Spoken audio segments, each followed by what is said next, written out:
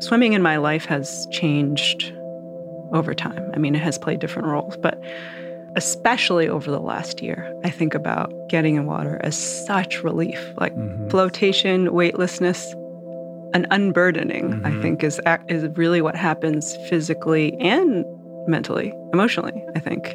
You know, you can't help but respond to the medium in that way, like so profound from this fire hose barrage of badness in the world, you know. I think just to have a momentary pause from that, a relief from that is just, you know, it's such a gift because it's so easy to do, and yet not everyone does it. I'm Bonnie Tsui, and this is the Rich Roll Podcast.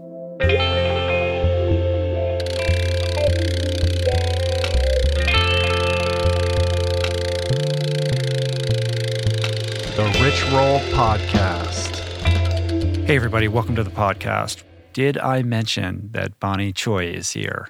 Not only is she wonderful, she's here to discuss my very favorite subject, swimming, and more broadly, the allure of water. Why, despite its dangers, it seduces us, and the evolutionary psychology behind how it went from being this thing that we related to only in terms of survival, this thing we just tried to survive, into one of the world's most popular activities, a thing that we seek out. But first,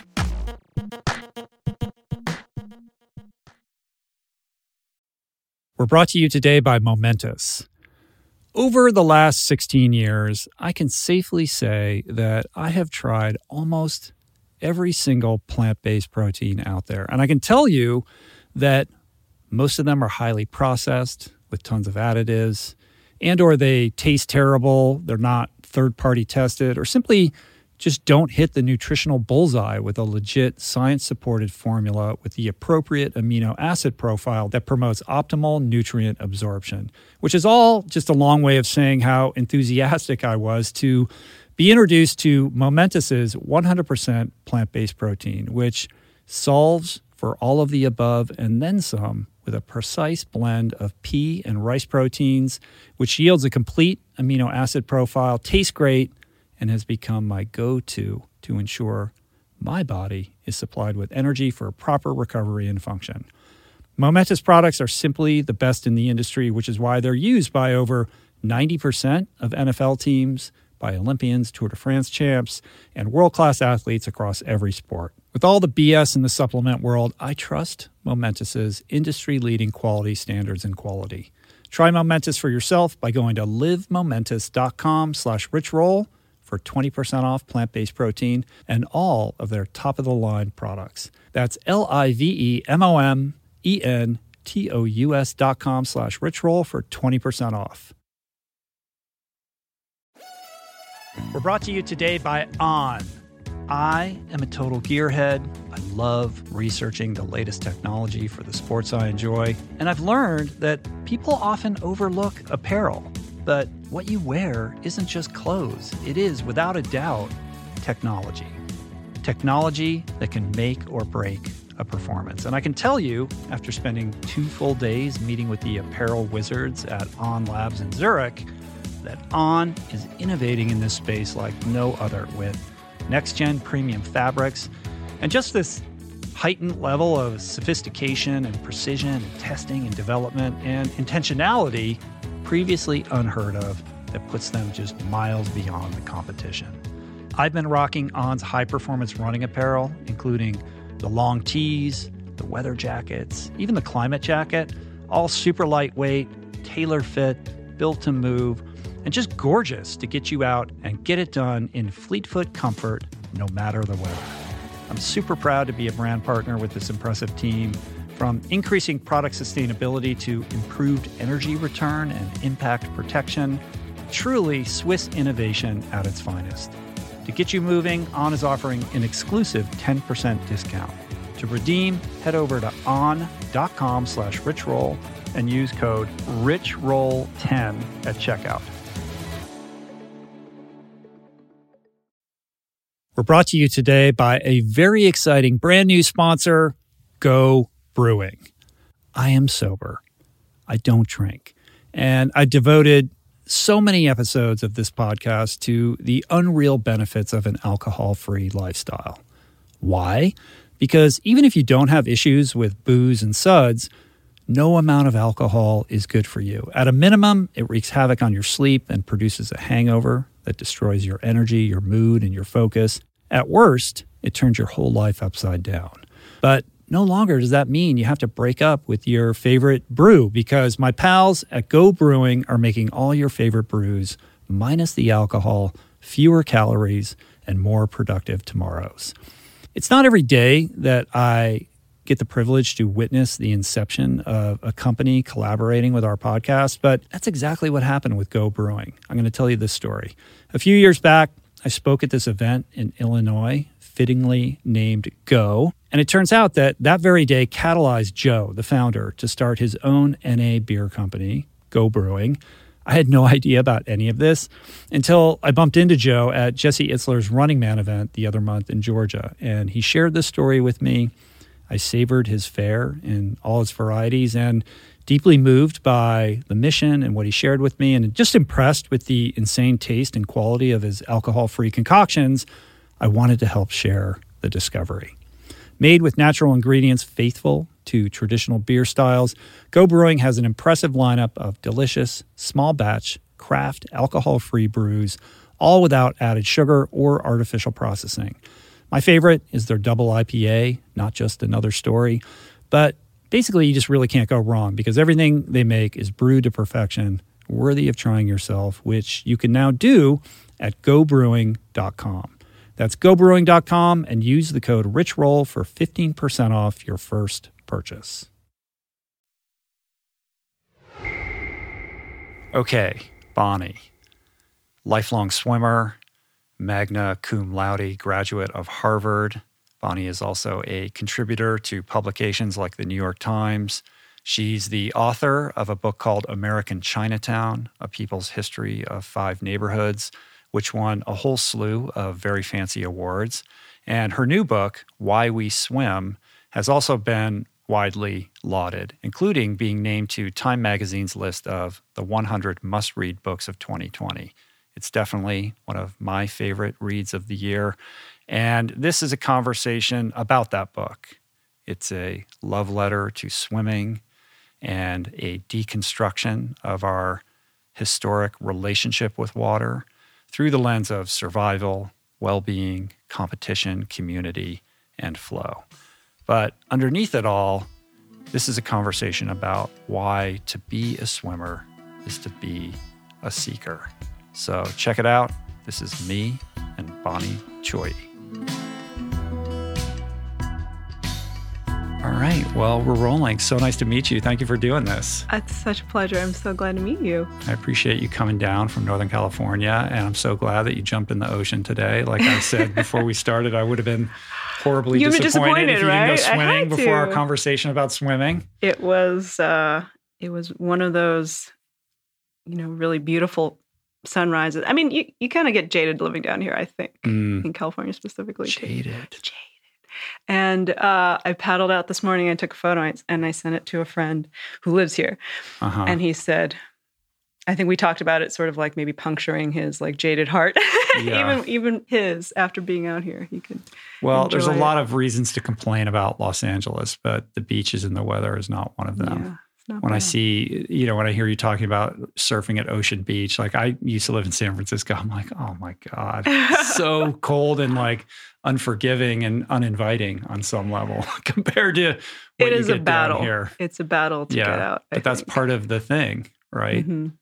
It's like, I think about it, I like to think about it as making a date to like go wrestling with the ocean in the morning. And I expect it, right? At OB, you always expect that it's going to be somewhat hellacious, even on an easy, low, baby day. But I kind of like that. I kind of like being challenged, and I partly am okay with it because my surf buddy Caroline Paul, she is one of the first, she was one of the first female firefighters in San Francisco. Oh, and wow. so she's just like this, she's a pilot, she's just tough. And she has basically had like 9, 10, 11, 12 lives of adventure. And she will go out and stand on the beach looking out. And every time she goes, it doesn't look that bad. Every time, no matter what. It could be, overhead, double overhead. And she'll just say, it doesn't look that bad. And then so we'll try it, We'll be repelled back. We'll be, booted out of the whitewater. But I think just like having that mindset is a good way to be. And I like that about it. Kind of gets easier the more you do it, but it never quite gets easy enough. Like the number of times, I couldn't count the number of times I've stood on an outdoor pool deck in ridiculously cold weather, staring at the pool, knowing that the water in the pool is warmer than the water in the air, and still being unable to jump in that moment where you're just staring at it going, how am I going to get into this water? It's breaking the seal, right? Yeah. It's still the membrane. It's like an invisible membrane between you and it. And yet I think that it takes some activation energy to break that seal every time, no matter what. Right. But it's always worth it, right? Always. Side. You're never like, oh, I wish I hadn't done that. Yeah. Are the pools still all closed up north? They've started to reopen. So my local pool, the Albany Aquatic Center, sort of just north of me in Berkeley, that's sort of my home pool. And it didn't reopen until very recently. Right. Month, 2 months. And so I just ended up swimming in the bay for the last 8 months or surfing. Didn't they close Aquatic Park also? They did. Yeah. Yeah, they did because I think too many people were going there in the beginning. And then they closed the Dolphin Club and the South End Rowing Club, the facilities. So even now, I have friends who... that seems like pretty low risk. But I think in the beginning, it seemed... Right. Just the flock. We didn't know enough. Right. So there's the flocking together. But now we know, of course, being outside, great. In the water, ocean breezes, great. Like, keep doing it. Survive, get through this, There's a couple pools that are open down here, but they've all migrated to these online platforms where you have to reserve a lane. You got. You've been doing that, right? I have, but every time I log in and everything's booked. Yeah, like you got to be zero, way ahead zero. of it. And I never know. Like I just like to go. I'm like, oh, I got an open hour. I'm going to go do it. Like it's difficult for me to know day to day. Right. So the other week I booked a lane every single day at different times throughout the day, and I didn't make it once because there was some intervening. You just were throwing a bunch of things on the wall. Yeah, because it's a long drive actually from my house too, and it's just I'm struggling with how to figure I did the that out. exact same thing that you just did this morning. You did because they opened up, and I said, I'm just gonna. This one's open. I'll just snatch it and grab them. Yeah. Yeah. Sometimes I show up without a reservation just to see if somebody doesn't show up because I've missed so many. I assume other people are having the same issue. Any luck? I'm hit or miss with that. I know. Anyway, I'm so glad to talk to you about my very favorite subject, swimming and the human relationship with water. And this book that you created is just a beautiful work of art. It must be incredibly gratifying to have it be so well received. I mean, making the Time 100 must-read books of 2020. I mean, that's incredible, right? As a writer, if somebody's been writing for a very long time, that's quite the accolade. Yeah, of course, I've been thinking about this book for many years before I decided to write it and figure out how to frame such a big topic. Right? Swimming is a topic. It's not a book. It's not a story. It's not a narrative. And I had to provide that, and I had to figure out how to do that in a way that felt right to me. And to see it finally out in the world, and of course I could never have imagined that it would come out into the world during a time when most people actually couldn't go swimming, right, was just very strange. And then of course over the months, I mean, it came out in April, the hardcover, and then it sort of rolled out around the world in the summer, and then the paperback will come out this coming April. But to have then the gift of those months where people were thinking about their relationship to swimming in a way that they'd always taken it for granted. They'd never interrogated why it made them feel good. They would just show up at the pool, do their workout, see their friends, and go home. Basically did not enter their minds, because we didn't have to do things like make lane reservations, 2 weeks out to get some time with the water. And to get these, I've gotten the most incredible letters from people. I would never have thought that the book would get people to swim in open water. I didn't have any specific intentions. Yeah, there's no agenda There's no agenda, exactly. It was meant to be this, this cultural and scientific exploration of our human relationship with water and with swimming, and how it's so curious that we as a species are not born knowing how to swim. We have to be taught. That's a very interesting thing about us humans and about higher order primates. Right. You make the point that we're the only land mammal that doesn't instinctively know how to swim already, and I'd never really thought about that. Think about.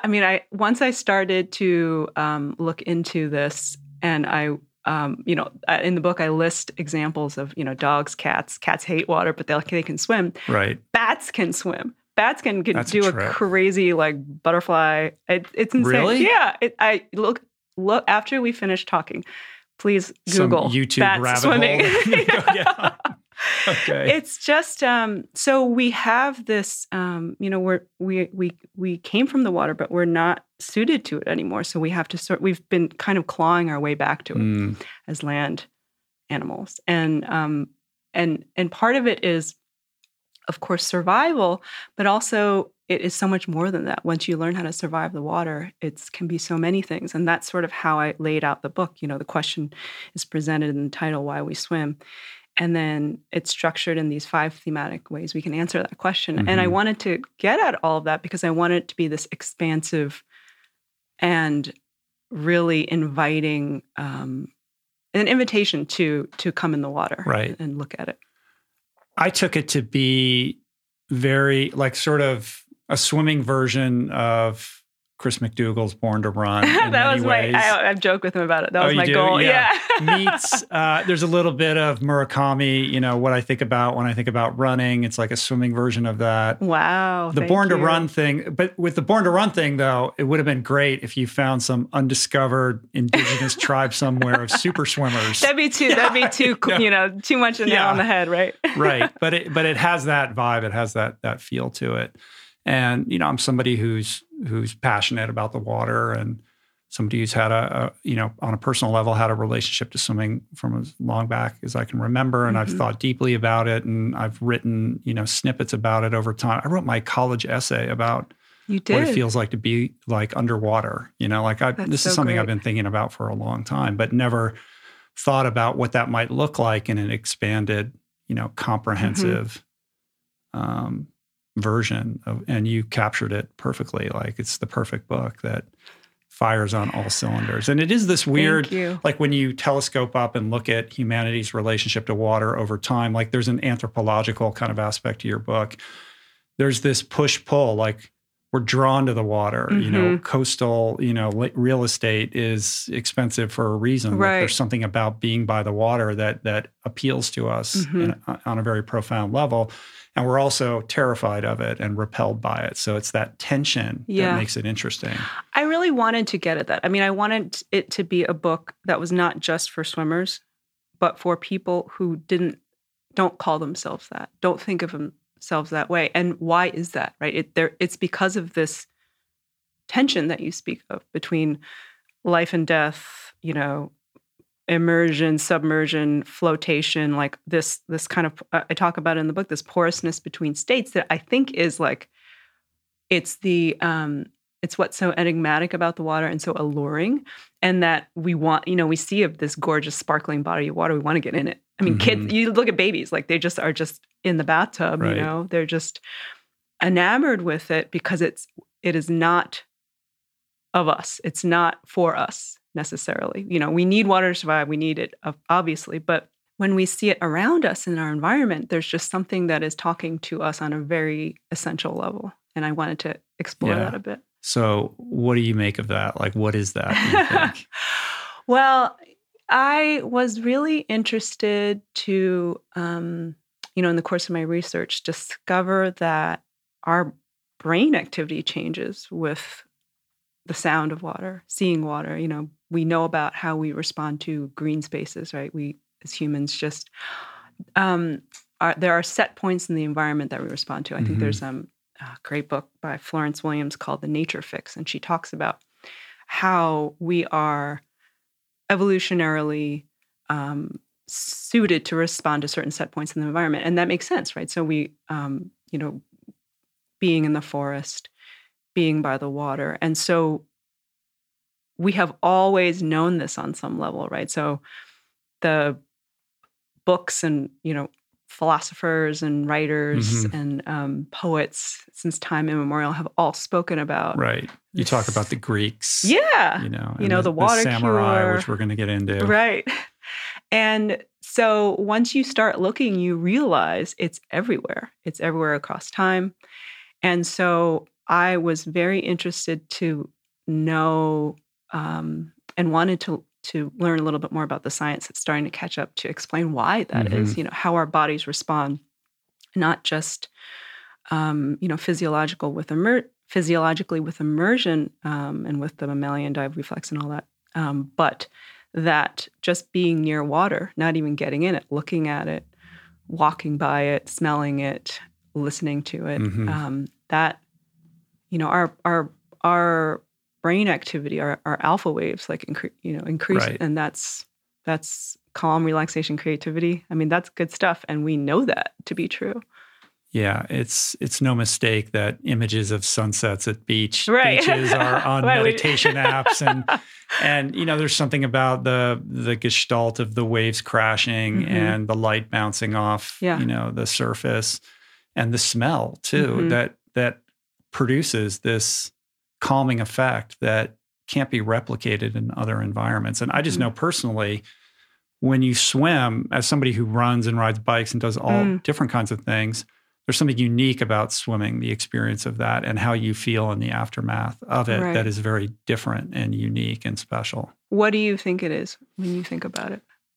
I think there's something about the submersion and the muting of the sound, or the sound of what the waves, what that does in your ear canal, and the sort of suspension of gravity and the loss of feel. Like you lose your sensation of your limbs in the same way that you have on land. Like all of those things combine to create this, very different experience that I think is healing to the human body. Yeah. I mean, just and mind. Flotation, weightlessness, and unburdening, I think is really what happens physically and mentally, emotionally, I think. You can't help but respond to the medium in that way, I think. And there have been times, I mean, the swimming in my life has changed over time. I mean, it has played different roles, but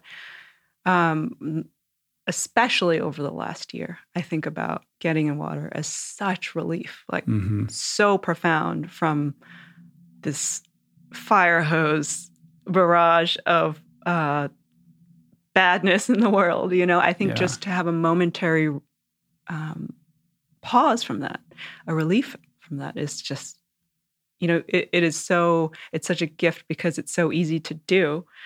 And yet, not everyone does it. Right. Not everyone thinks to do it. And it's kind of the last frontier if you want to get away from the phone and all the signals and the noise and the stimuli. And it changes your perception and your relationship with time. Yeah. It's uncomfortable if you haven't done it before because you're like, wait, I need to listen to music, or I need to, I'm not comfortable with not being overstimulated. And you kind of have to let that go. You are left alone with your own thoughts in a way that can terrifying. Definitely be that is the worst, right? Why would I do that? Why would I do that when I have AirPods? But now there's these devices where you can get underwater audio, and they're figuring that out. And I'm like, I don't want it. Yeah, I don't want any part of that. I need to protect this place as the one place where I get away from all of that. I think about, they've had sort of somewhat crappy technology to do that for some time. It doesn't work so well. Exactly. And there's a reason why you don't see people using them very often. I mean, by and large, I would say in a pool at any given day, 98% of the people are not using anything like that. Right. I hope it stays that way. I know. I do too. Well, let's take it back to the beginning. I mean, the obvious question is like, why write this book? Like from whence comes your deep appreciation and love of the water? I mean, I got to go back to my parents, right? By now, I've talked about this story so many times, but maybe you haven't heard it. I've heard it, maybe but people listening might not have heard it. So this is the book tour. You answer these questions. This is the book tour that we'll go in never different had. directions, but you got to. I like this story, so go ahead. It's a really good story. My parents met in a swimming pool in Hong Kong, and that's our family origin story. Mm-hmm. And it has, when we were kids growing up and heading to the pool for swimming lessons, and my parents would be there, and then over the years we joined the swim team and we became lifeguards, and it always people who came to know us laughed when we told them that our parents had met in a swimming pool because it was too perfect. Of course they did, right? Yeah, there's that black and white photo of your parents. They were quite young when they met. I think they were. I asked my mom recently, and I think they were 18, 19, something like that. I mean, they're just gorgeous. I mean, they just have the hots for each other. Yeah. I just want to freeze them. It's all happening. Yeah, no, because I see them, I hate to say this, but that I have never seen them so happy. Mm. This beautiful, unfiltered. I mean, both of their smiles are so big, and it is a memory that I never had myself. But I look at it and I like to think of that as a time when they were really happy, So my dad was a lifeguard and my mom was at the pool. But when we grew up, they were always at the pool with us or at Jones Beach when we would go in the summers and spending time together. It's just very much baked into my brother and my experience of our nuclear family, because until I was, I guess, in junior high, early high school, our parents were together ostensibly, and then my father started they separated, but we didn't really know it as such, and so he started traveling back to Hong Kong and then to China. He's an artist. He's he won an Emmy. He won an Emmy. Yeah, he won an Emmy, and he and I were so close when I was a kid, and I was the one who accompanied him on trips. I grew up in New York on Long Island mostly, and I would go with him to client trips into Manhattan, and we'd go to the Met, and we would I would spend hours with him in his studio. We were very close, and so I associate. You were telling me about you wrote your college essay about swimming. I wrote my college essay about swimming and art and writing, and those things were. Now that I think about it, they still are me. I knew from a young age that those three things were so essential to who I was. Certainly, I was visiting my mom this summer back in New York, and she made me clean out the garage, and I found my college essay, and I thought, it's very strange to be looking back at this person and understanding what stayed the same. Many things stayed the same. Essentially this relationship I have with the water and also with writing and creativity, that's something that I trace back to my dad. He was the permissive free spirit. Yeah, absolutely. Yeah.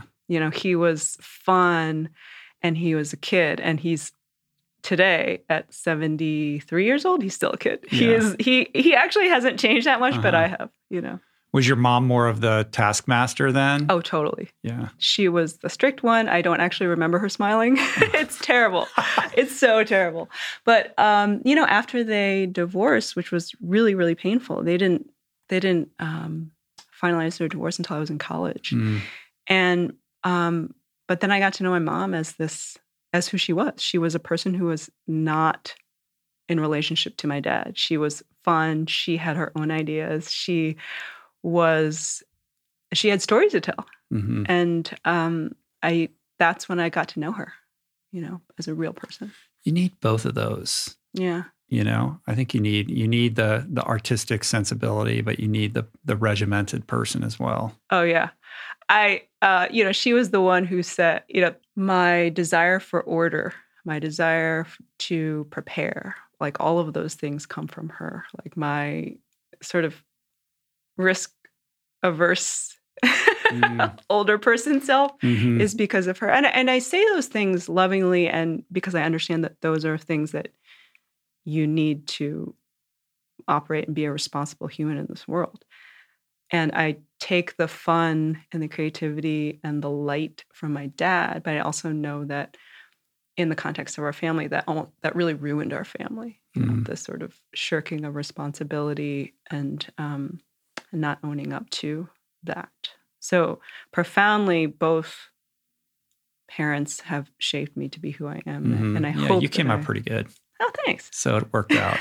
You know, it could have gone terribly wrong. You go to wrong. Harvard, right? Like, but and yet you're an artist, so you have, you know how to focus and organize your life. Yeah. But you can also be a free spirit and creative, and follow these whimsical, passions that you have to track down these stories. And, that's my mom. I remember my mom said to a good friend of mine, and it was not in a.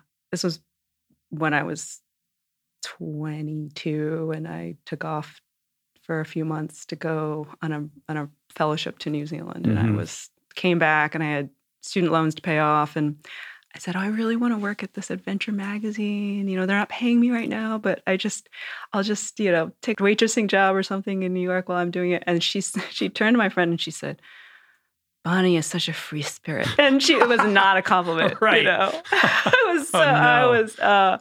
I said, but you know what though? To her credit, like a couple of weeks later, she said, if you really want to do this, I will support you in this. And I did. I did it for 6 months, and then I got a job that paid money, actual money. And there we go. That was probably a big step for her. It was. Actually, now that I think about it, it really was. I have to ask her about that if she remembers. Yeah. But you grew up in and around pools all the time, swam competitively, you and your brother. But you didn't end up swimming in college, right? You rowed crew in college. Yeah. By the time I got to college, and I wasn't good enough to swim in college, but I was done with competitive swimming because college to me represented like something new, like something super fun and exciting. And I always knew that I was going to, college was going to be the place where I got to meet new people and do new things. And I very much felt that I wanted to do that because I wasn't, I think I was a very old person when I was like a kid. I was like, I want to be 20 and I am 8, something like that. I get it. Just wanted to have autonomy, I think. And I rowed crew, and it's so quintessential. It's a cliche to be like rowing, right? Sculling in the Charles at an Ivy League college. Yeah, right. It's like the Ivy is like within sight as you're on the water. It's still a water sport, though. It is. I was talking to a friend about this recently. I just thought it was so cool to have a different perspective of water. And when you're swimming, it's so solo, right? It's you're on a team, but the experience of swimming is very much you in the water.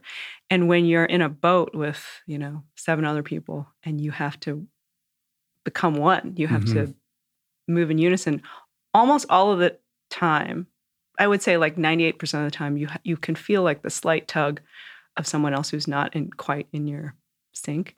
And then the 2% of the time when you are flying together, it's just so magical. It's like, it's as if you are taking flight and you're not trying.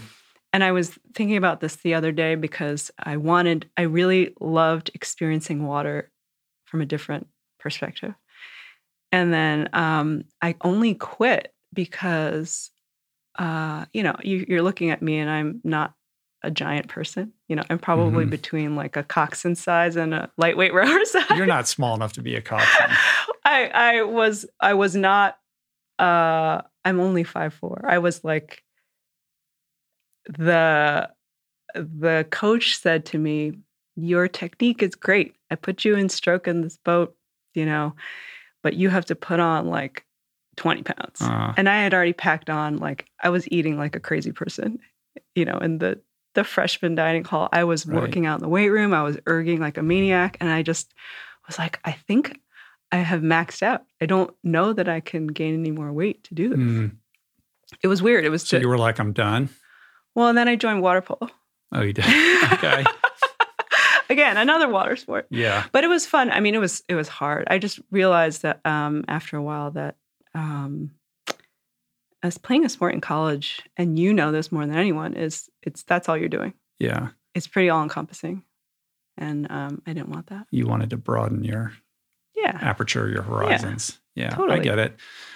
What's interesting about your relationship to swimming in high school is that the pool represented like this refuge for you, right? Mm-hmm. Like you had, a complicated relationship with your peers in school, but at the pool, which was a much more diverse, it was literally a pool of all different kinds of people. Right.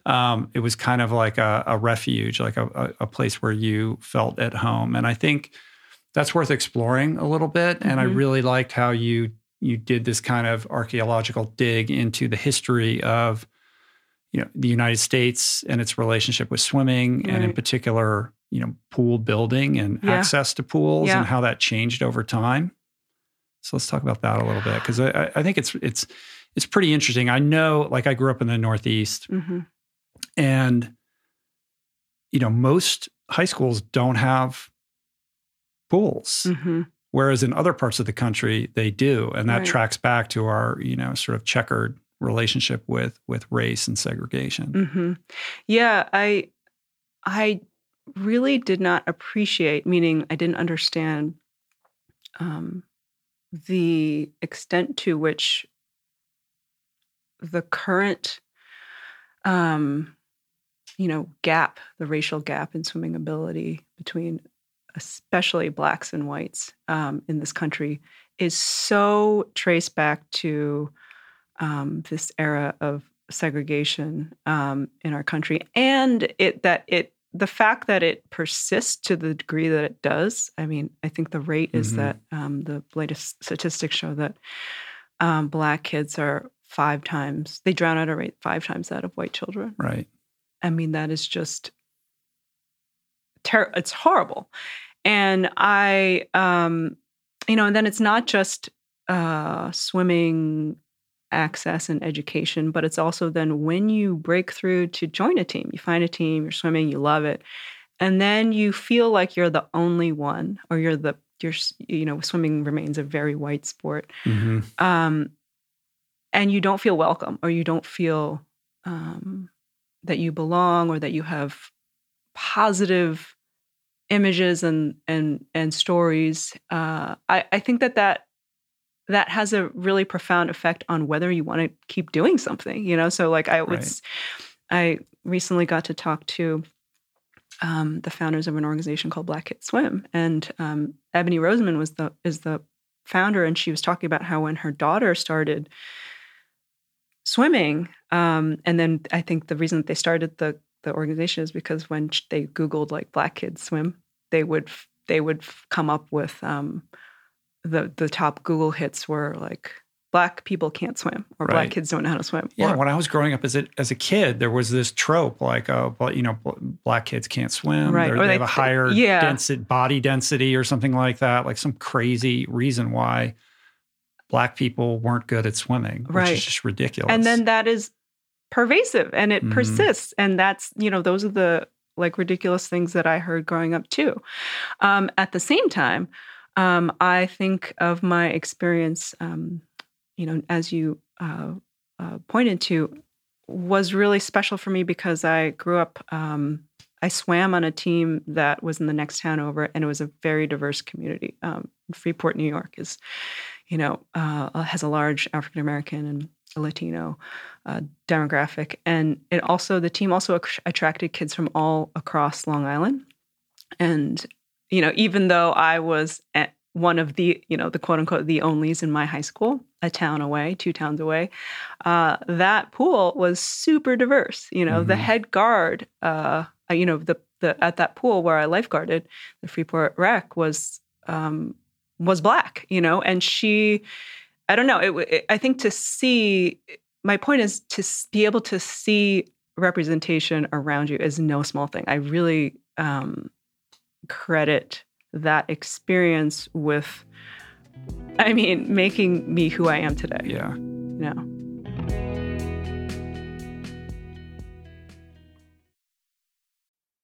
We're brought to you today by Birch. If you're serious about optimizing your sleep, listen up. I've spent countless hours researching and testing various methods to improve my nightly shut-eye, and I can confidently say that it all starts with a good foundation.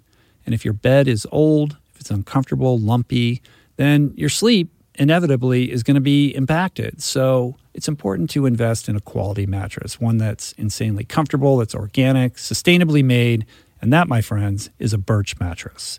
Fair trade and Rainforest Alliance certified with the finest quality organic natural materials like organic fair trade cotton. Birch mattresses are made with none of the toxic chemicals and off-gassing produced by most major brands. Kind of important not to be breathing that for a third of your life, I'd say. Plus, it's super luxurious. I've been sleeping on Birch for about 5 years, and I'd say it's the perfect ratio of soft to supportive, and the craftsmanship is just next level. I've got one in every room of my house. I love it. Pretty sure you will too. And right now, Birch is giving 20% off all mattresses and 2 free EcoRest pillows at birchliving.com/richroll. That's 20% off and 2 free EcoRest pillows. Sleep better with Birch. We're brought to you today by Recovery.com. I've been in recovery for a long time. It's not hyperbolic to say that I owe everything good in my life to sobriety. And it all began with treatment, an experience that I had that quite literally saved my life. And in the many years since, I've in turn helped many suffering addicts and their loved ones find treatment. And with that, I know all too well just how confusing and how overwhelming and how challenging it can be to find the right place and the right level of care, especially because, unfortunately, not all treatment resources adhere to ethical practices. It's a real problem, a problem I'm now happy and proud to share has been solved by the people at Recovery.com, who created an online support portal designed to guide, to support, and empower you to find the ideal level of care tailored to your personal needs. They've partnered with the best global behavioral health providers to cover the full spectrum of behavioral health disorders, including substance use disorders, depression, anxiety, eating disorders, gambling addictions, and more. Navigating their site is simple. Search by insurance coverage, location, treatment type, you name it. Plus, you can read reviews from former patients to help you decide. Whether you're a busy exec, a parent of a struggling teen, or battling addiction yourself, I feel you. I empathize with you. I really do. And they have treatment options for you. Life in recovery is wonderful, and Recovery.com is your partner in starting that journey. When you or a loved one need help, go to Recovery.com and take the first step towards recovery. To find the best treatment option for you or a loved one, again, go to Recovery.com. What is the meaning of life? What happens when we die? What is our purpose here? If, like me, you ponder these delicious existential questions, I have got just the thing for you. It's called Soul Boom. It's a podcast hosted by everyone's favorite best friend and my friend, the deep thinking and deeply hilarious Rainn Wilson, where he communes with intellectuals and entertainers, theologians and philosophers in intimate exchanges that tickle the mind, heart, and yes, the soul. Subscribe to Soul Boom on YouTube or wherever you get your podcasts, and explore other groundbreaking series at voicingchange.media.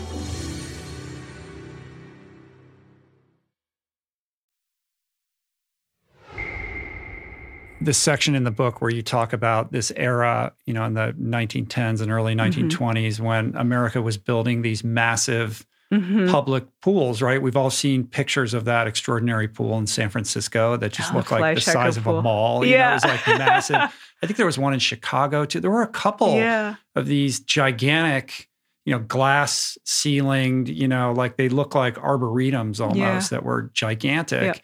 that went the way of the dodo, right? Mm-hmm. Like they just disappeared. Yeah, so this was a shift in public pools from being, during the progressive era, they were pools for like, before that was public hygiene, they were actually bathing facilities. So like working class and immigrants would go, and men would go on alternating days from women. And so it was much more a gender split with these pools. And then once they became what you described, these like pool palaces, basically, like public pools were then for recreation. And so then were for families, and were then,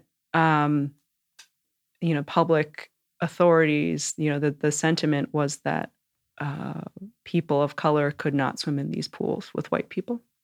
And so they were turned away from a lot of pools. There were, and then during the civil rights era, the pool spaces, the watery spaces, even public beaches, they were sites of protest. And in the book, I talk about how there was this incident called a Bloody Sunday. It was like on a public beach in Mississippi, and it's where Blacks went to to use this public beach, and there were riots, and many of these pools that happened. There was violence,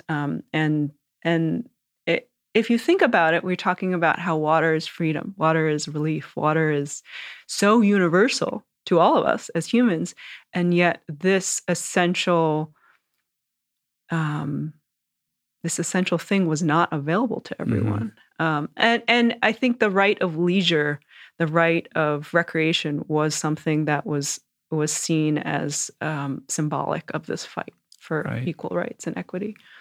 Yeah, and so ultimately these pool palaces close down. They just shutter, right? And then hence begins this movement towards the backyard pool. So the public pool kind of, isn't a primary focus anymore because it's complicated for those reasons. Yeah, after desegregation, you'd think that the fight is over, equality won. But actually, a lot of whites then, of means, like, fled the public community pools and built their own backyard pools. And you'll see this, in California. It's interesting, right? Because California, especially Southern California, is such an epicenter for this backyard pool culture. And it's this beautiful, you look at these photos of like Palm Springs and LA, and it is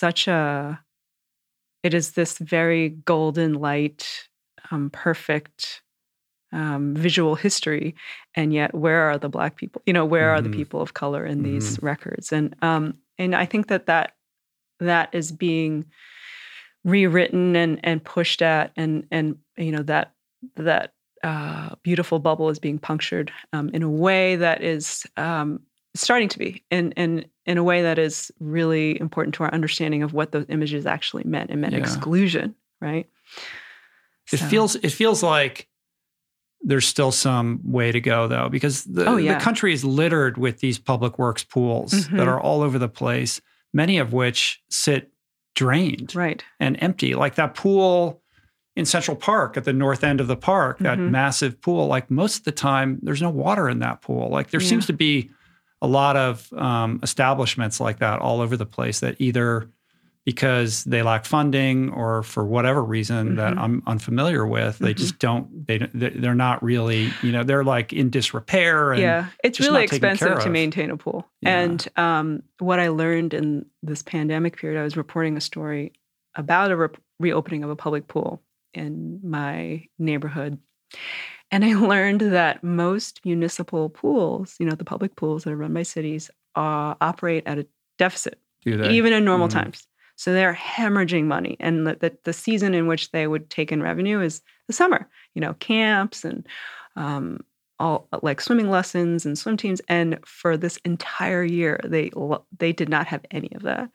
And so now they're even more in the hole. And so now as many pools have struggled to reopen in some limited fashion, right? So, but think about it. It's one lane per person.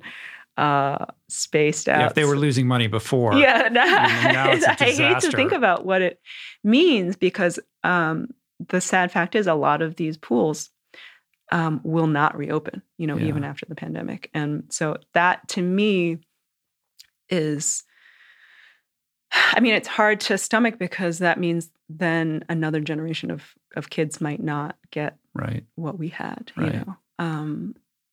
and that's just really, it's hard. I think about, in the course of researching this book, I learned that swimming education is universal. It's part of the public school education in so many other countries. And I think that would be amazing, if that were the case in this country. It would make such a difference. But you need adequate pool access to do that. And most schools, don't have pools or don't have a pool that's proximate enough or is accessible. It just comes, it's a really huge funding issue. But I just think about these, in Iceland, there's every town has a pool.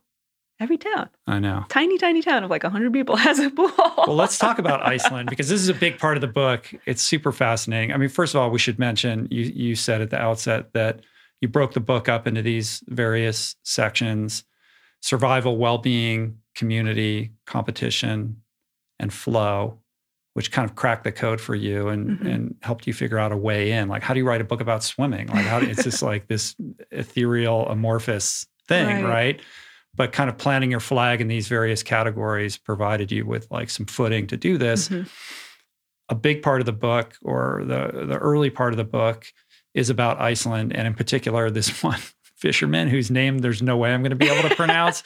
But I'd never heard of this guy before, and it's an unbelievable story. I will tell you about Gudlugur Friðþórsson. How long did it take you to figure out how to let that roll off your tongue with ease? It's been some time, many years. Say it one more time. Gudlugur Friðþórsson. Okay. But the thing that we have to know is that his nickname is Loye, and everyone calls him that. So I will Loye. Henceforth, very good. Call him Loye because that's way easier. So I opened the book with the story because how could I not, right?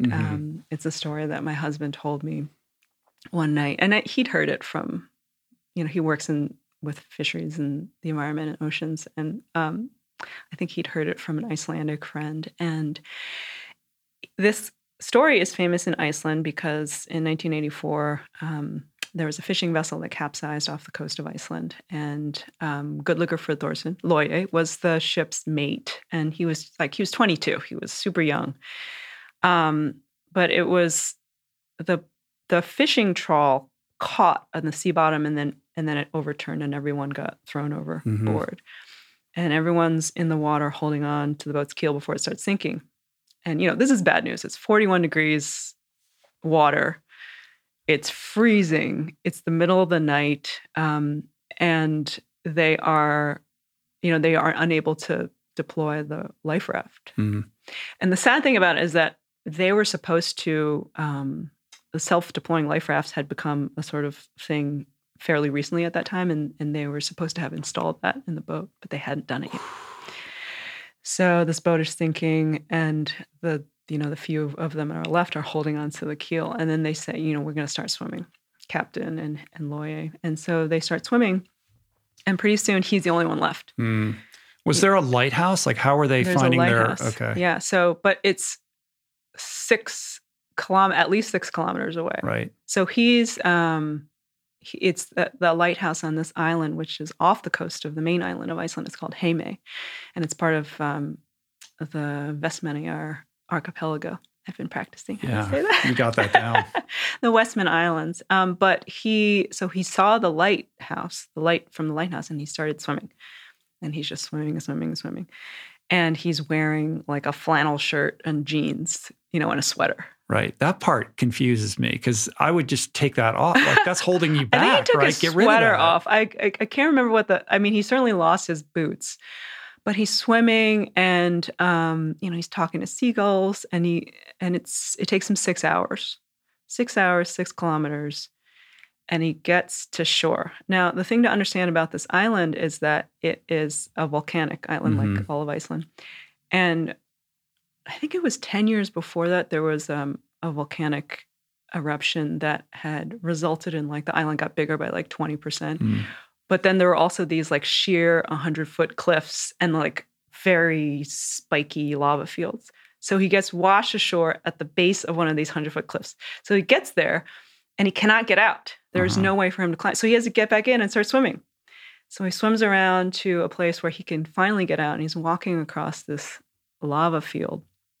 And he's, his feet are bleeding because it's really sharp. And there's a frozen, a sheep cistern. It's like a tub of water that waters the animals. And he like punches through because he's so thirsty. He's been out there for hours and hours. And then he trudges into town. And, I think day is breaking and there's like a light on the first house. And he like walks up to the house and there's like bloody footprints behind him in the snow. And it is just insane because then they're like, I cannot, they rush him to the hospital. They can't discern his like heartbeat. I mean, it's like very faint, and they can't really read his body temperature, but he has no signs of hypothermia. So like, you and I... Yeah, that's crazy. 20 minutes max. 41-degree water. We would be dead. Almost everybody would die. And then how long was the trudge into town once he got there? I really don't. I don't even know if he knows. What was the air temperature? I can't remember what the air temperature was, but it was significantly colder than that. And he, he's just a little dehydrated. He's fine.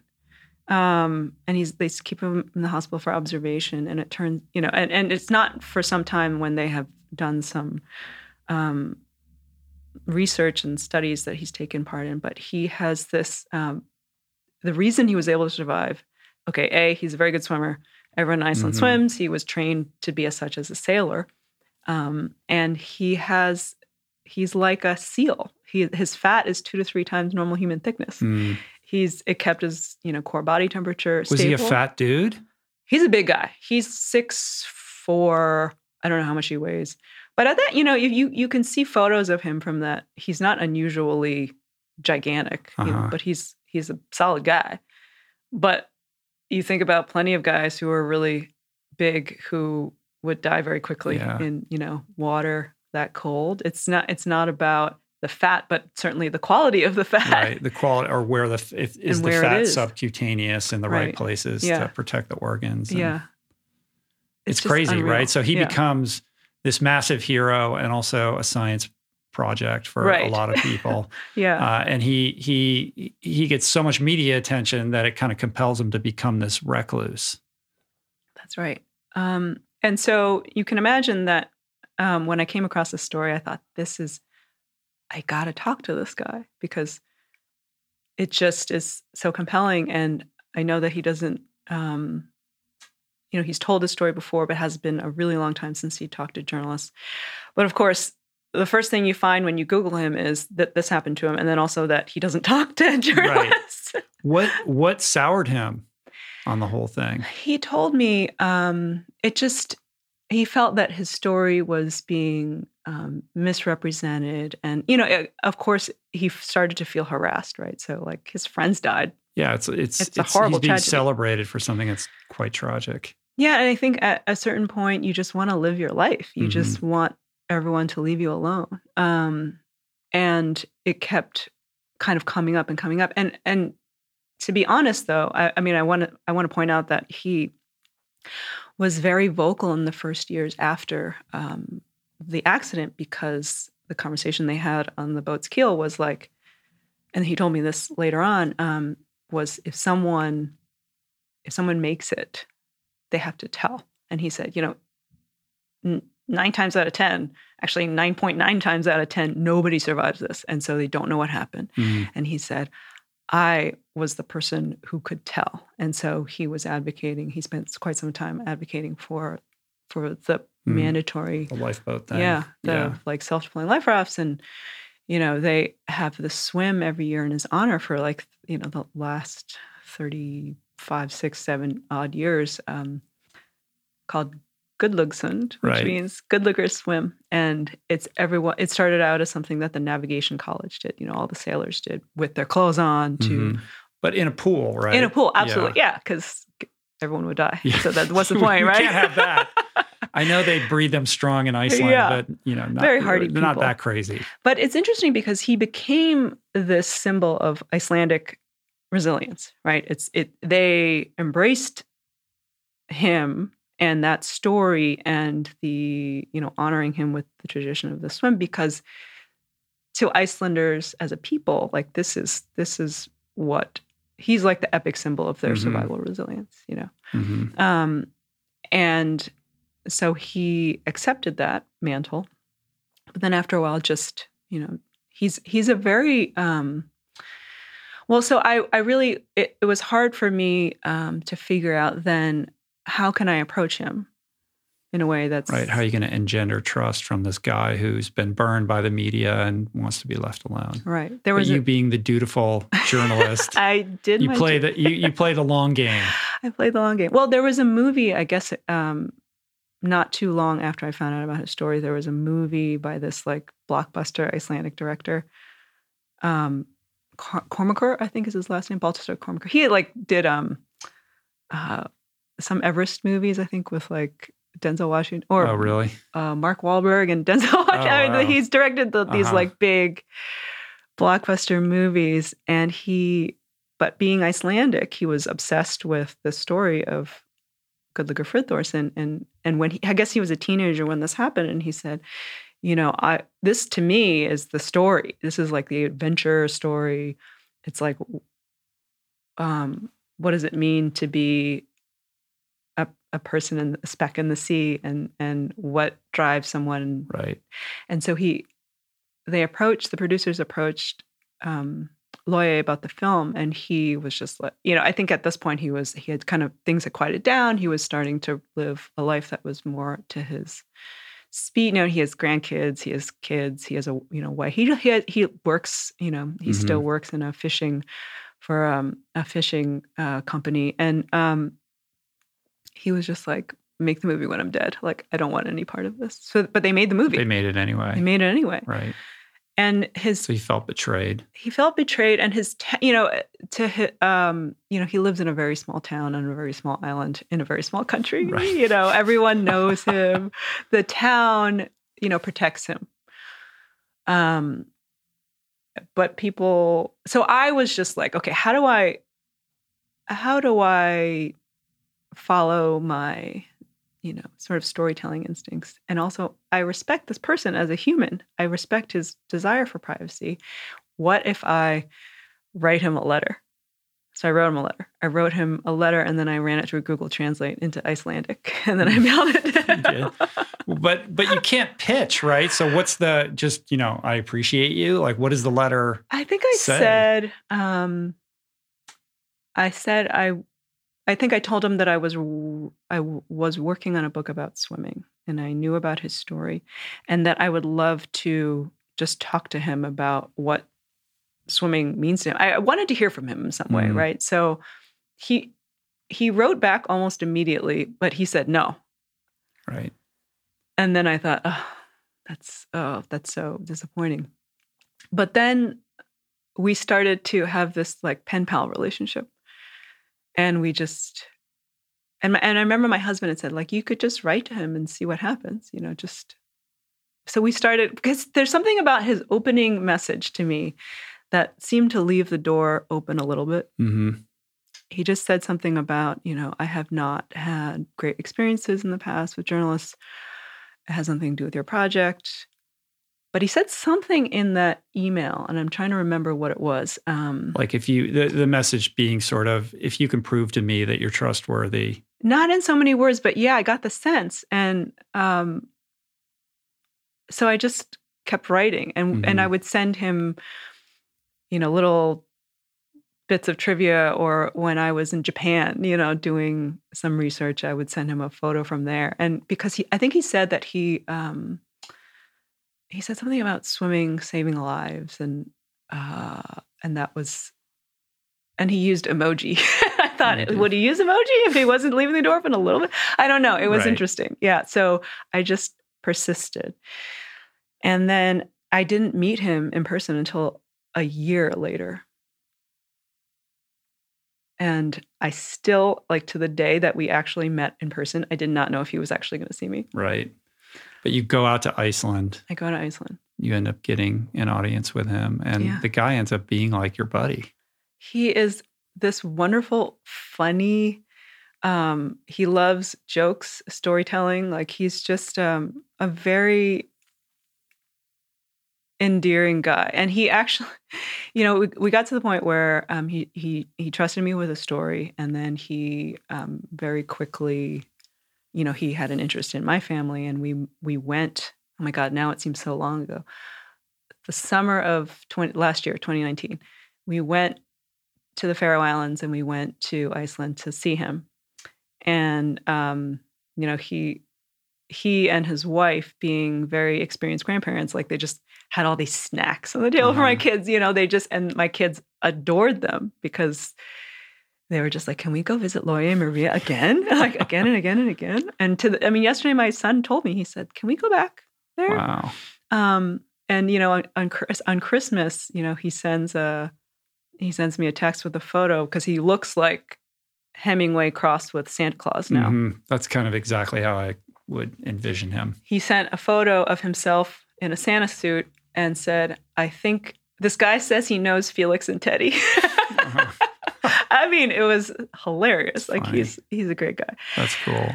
But what did he tell me? I mean, he told me his story, but also what I realized is that so much of what his story means is what other people say about him, what he means to them. Mm-hmm. So I tried to do this kind of twinning effect of like telling both stories at the same time. Mm-hmm. Because it is about the stories we tell ourselves. Yeah. And on some level, it's his story, but it's the national story. Right. And he's got to release that and allow people to have their own experience with who he is and what he endured. Yeah, I think that's right.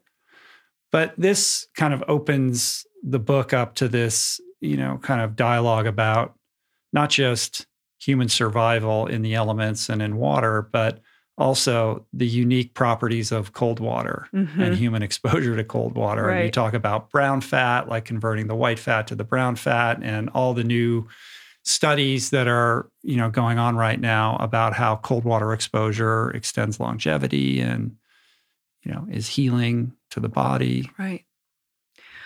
One of the studies that I looked at showed, okay, so you're, warm water versus cold water, right? So I think it was like an hour immersion in 90-degree water is like very comfortable, very relaxing, reduction in pain. You're just like, it has positive effects on your body.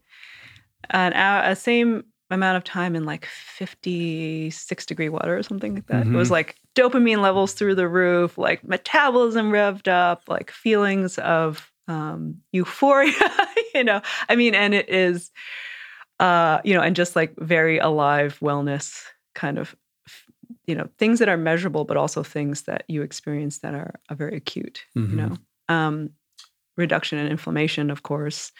And I just think it's so interesting, the way it speeds up our metabolism. It's actually like on its face, cold exposure is not that great for you, right? So like cardiovascularly, it's like terrible. It just like jacks up your blood pressure very quickly at first. And then over time, it lowers your blood pressure because it's just your heart and your blood vessels are then able to handle it. Over time, within a single session or with repeated exposure? With repeated exposures, yeah. So, we talk about where the sort of longevity scientist I talked to, Hiro Tanaka, he was talking about how he went back to Japan where he's from, and he studied the ama, right? So those freediving grandmas, really, like they're pearl divers, diving for shellfish, and a lifetime of cold water exposure, right? Their cardiovascular health is amazing.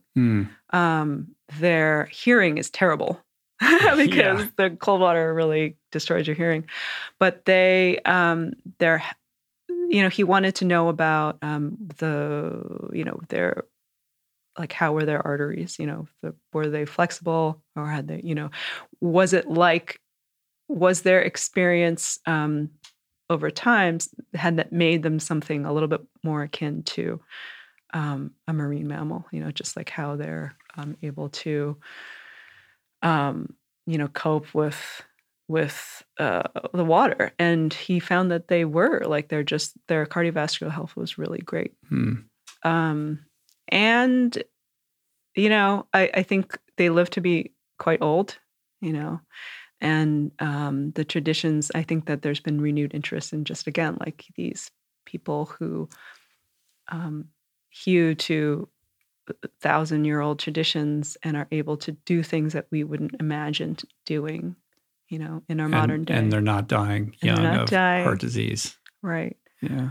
And that, Hiro Tanaka also did research with arthritis, and cold water and swimming. And what I was really interested in was that the swimming practice lessened the effects of arthritis, from a pain perspective, from an inflammation standpoint, from a mobility, increased mobility. And those effects lasted for much more time beyond the actual time in the water. And so it's just like the benefits are enduring. And I found that really compelling. Yeah, that's super interesting. Yeah. So your way into this cold water world quickly becomes our mutual friend, Kim Chambers. That's right. Who's a looming figure throughout the book. Like she's, other than yourself, like almost the primary protagonist throughout this. I mean, how narrative. can she not be? I know. Well, she's larger than life. I mean, she's just, I love her so much, and I just think the world of her. She's amazing. But she brings you down to the Dolphin Club and introduces you to the whole aquatic park, the whole ecosystem. Crew. Exactly. That's exactly what it is. It's an ecosystem. Yeah. And it's a very... Explain what that is. I used to live around the corner from there. So I've swum in aquatic park many times, and I've swum from Alcatraz and, all of that. But I was never like a member of the Dolphin Club. I only know a few of those people. I know Vito and a couple other people, but... It's so the Dolphin Club and the South End Rowing Club, they've been around since the late 1800s. They share an actual building, but they're clubhouses. Kind of rivals. Yeah, they're rivals, but they're friendly rivals, and they love to trash talk, and they are very much the members are like diehard bay swimmers, cold water swimmers. Most of them, take pride in the fact that they don't use wetsuits, do it year round, and have this. I mean, there is a celebration of like the hardiness, the vigor, the how long to stay in, and and not cool to go and swim in an aquatic park in a wetsuit. Well, you can. You know what? So the first time I did it, I was afraid. That's cute, right? I was afraid I was gonna get ridiculed, but people were very nice to me. But they just said you can't bring your wetsuits into the clubhouse. Yeah, they said leave them outside. I'm like, okay. It's almost like when the wetsuit, like there's a line that's like a no passage through the space. No wetsuit shall enter the space. But so it's this, and it's all ages, like all body types. It is amazing to me that that there's this community there. It still amazes me, and I've seen it, and it's just beautiful. And so Kim, Kim's the first woman to swim from the Farallones to San Francisco. She is the sixth person to the Ocean 7, and she did all of this after almost. I mean, I think all of your listeners will probably be familiar with her story, but that she almost lost her leg to amputation after this accident. Where she fell down the stairs. And it took her 2 years to relearn how to walk. She was embarrassed about her scars. And part of the rehab was like, maybe swim, and she, by her own description, was a horrible swimmer when she started, had horrible technique. And then one day she's invited by a couple of guys at the pool to swim at the Dolphin Club at Aquatic Park. And she said, I love the way she describes this, she says not many people have a visual record of their rebirth. And she said that they happened to like video her that day when she got in the water and started swimming. And she said, like, here's this like broken, skinny, like 120-pound woman who's just like has been through hell and is like the biggest shit-eating grin on her face. And she's in this water and she feels so alive and she feels so she feels reborn. Like it literally was her. It started this completely new life for her, as a marathon swimmer, as a freakishly accomplished marathon swimmer. And I think a large part of that, of course, is that she is a very resilient person. Yeah. Right? She also talks about how she has a very, very high pain threshold, which has gotten her into a lot of trouble, Why? over the years. Well, I mean, the whole thing with her leg when she fell down the stairs that day. She kind of ignored it. She ignored it. And she drove to work, and then her leg was like twice the size. Right. And then she passed out, and then she got to the hospital, and it was like, all that swelling was killing all the nerves in her leg, and they almost had to, amputate her leg. And so she laughs at it. And again, of course, then that pain tolerance, of course, allows her also to do extraordinary things. Yeah. And she also had a couple of bouts with Guillain-Barré. Right. And that's more recent. More recent, yeah. How is she doing now? She seems to be doing pretty well. We talked recently, a couple weeks ago. And, she's swimming, during the pandemic, she's back in the bay swimming. And she's trying to knock out the 7 summits also, right? Did that get tabled for that the time was being? Her big goal, I think, and that really was, I mean, she was well on her way when Guillain-Barré happened to her. And I don't know if that's something that's still on the table. Right. But she wanted to be the first person to do both of those things. Yeah, nobody's ever done that, have they? Don't get any ideas, people.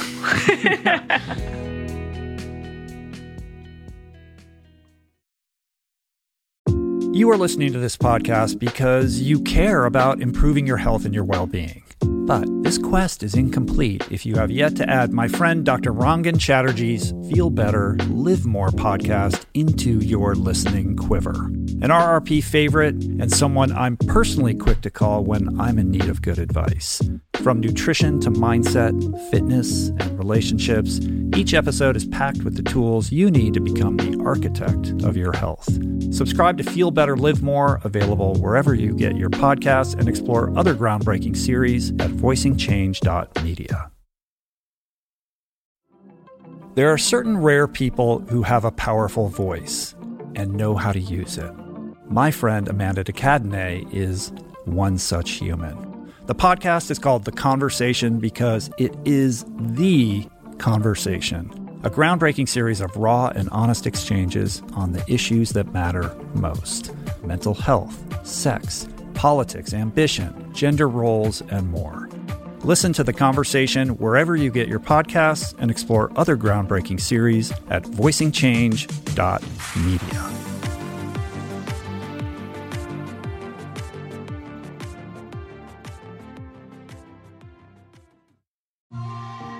I'm super proud to announce my next venture, Voicing Change Media. This beautiful consortium of thinkers, storytellers, artists, and visionaries, all committed to fostering meaningful exchanges and sharing thought-provoking content. Voicing Change Media will feature shows like The Proof with Simon Hill, Soul Boom with Rainn Wilson, Mentor Buffet with Alexi Pappas, Feel Better, Live More with Dr. Rangan Chatterjee, and The Conversation with Amanda de Cadenet. You can explore this network and all its offerings at voicingchange.media.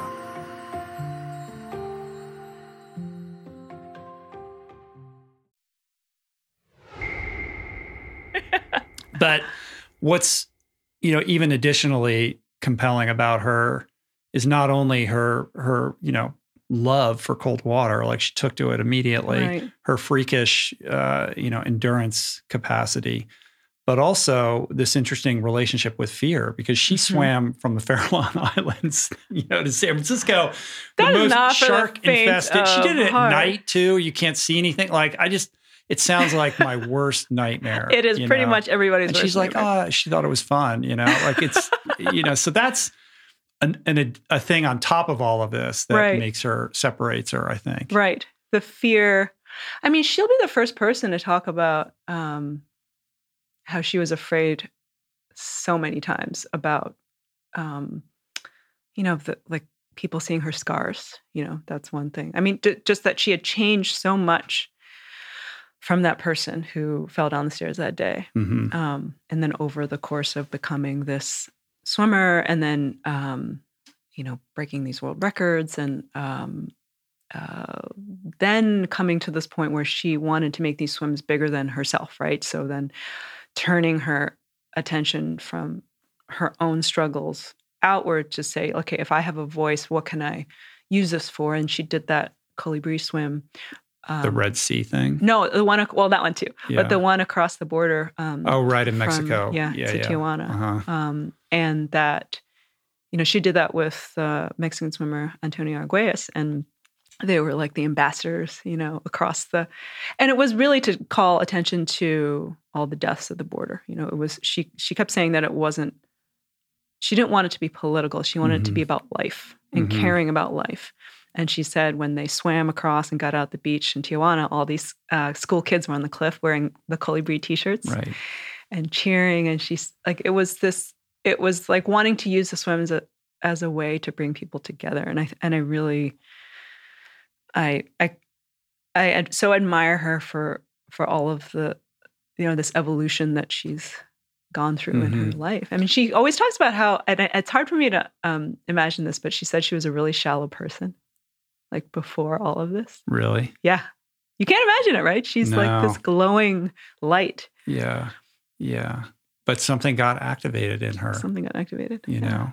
And in the Venn diagram of these various buckets or categories that you've divided the book up into, she overlaps, survival with community. Mm-hmm. Yeah, for sure. Yeah, she is that bridge because, not just the healing part, but she survived so many things in her life because of swimming. And then swimming was the thing that kind of brought her back from both her leg injury and then from Guillain-Barré and was a way for her to rehab her life. She really did do that. But it was through this amazing community at the Dolphin Club. And I remember being in the locker room there, and that's something that I super miss in this time, like the locker room at the pool. Right, the post-swim. Just like the chatting and the secrets and the and you're in everybody's intimate space. But I don't know what it's like in the men's locker room. I actually want to ask you about this because it's not. I mean, at least from my perspective, it's like this. I think Kim has described the Dolphin Club sauna as like a hen house. Like everyone's just sharing like stories of like illness or boyfriend troubles or things that they're struggling with. I don't know what it's like on the other side. Well, it's changed with different phases of life. Yeah. But I think the unifying principle is that when you complete a swimming workout, you're it's like this pipe cleaner for your mind and your soul, right? Like you emerge from that experience like feeling very grounded and also open, right? So then when you go to listen, when I swam in college, everybody goes into the hot showers and is in there forever, right? You don't just take a quick shower and get dressed. Like you stay in that hot shower as long as possible. And there's a lot of, there's a lot of conversation that goes on there. And even in master swimming, it's the same. For sure. I mean, I don't know what the women's locker room is like, but like there's a lot of, bonding. And I think it's different with men because men, are it's harder to get men to, have kind of intimate conversations with their friends and their peers, but there's something about that locker room experience that's conducive to that in the wake of just enduring like a difficult workout together. Right. And, maybe it's the same in track and field or any other sport. I don't know, but it's certainly, a tight knit bond that you have with those people that, you do this hard thing together. And even though it's individual, you are doing it as a collective. Right. You're doing it apart together. Yeah. That makes it interesting. Well, Well, let's talk about the well-being component of this, because I think there's a lot of people listening who either are swimmers or people who are perhaps intrigued by the idea of maybe getting into cold water for the first time or, trying to learn how to swim when they didn't learn as a kid. There's so much well-being to be mined from this sport or just this activity. I mean, I also want to, we talked a bit about the physical and physiological benefits, right, of immersion. But I also want to talk, a big part of the well-being is the flow, right? It's the flow state. It's where your mind goes when you're doing it. And I think, again, what's so interesting about swimming and makes it unusual and unique in the sort of sports world is that you are, you're alone. You're in your head a lot. Your senses are muted. You're not really talking to someone else. I mean, even if you're doing a workout together, or even if you're doing a long swim together with someone, in the bay or in the ocean or whatever, you're not chatting the way you would if you were going for a long run together. And so your awareness, I mean, I think it depends on, okay, so I want to talk about two things. Like pool swimming is super different from open water swimming, right? So in a pool, what's so great about that is that it's this very known, circumscribed, the distance is known, your body knows where to do the turns, and you can, your mind is freed in a way that is different from open water, because open water, you have a sort of acute nowness. Yeah. You need a little bit of hypervigilance in open water. Yeah.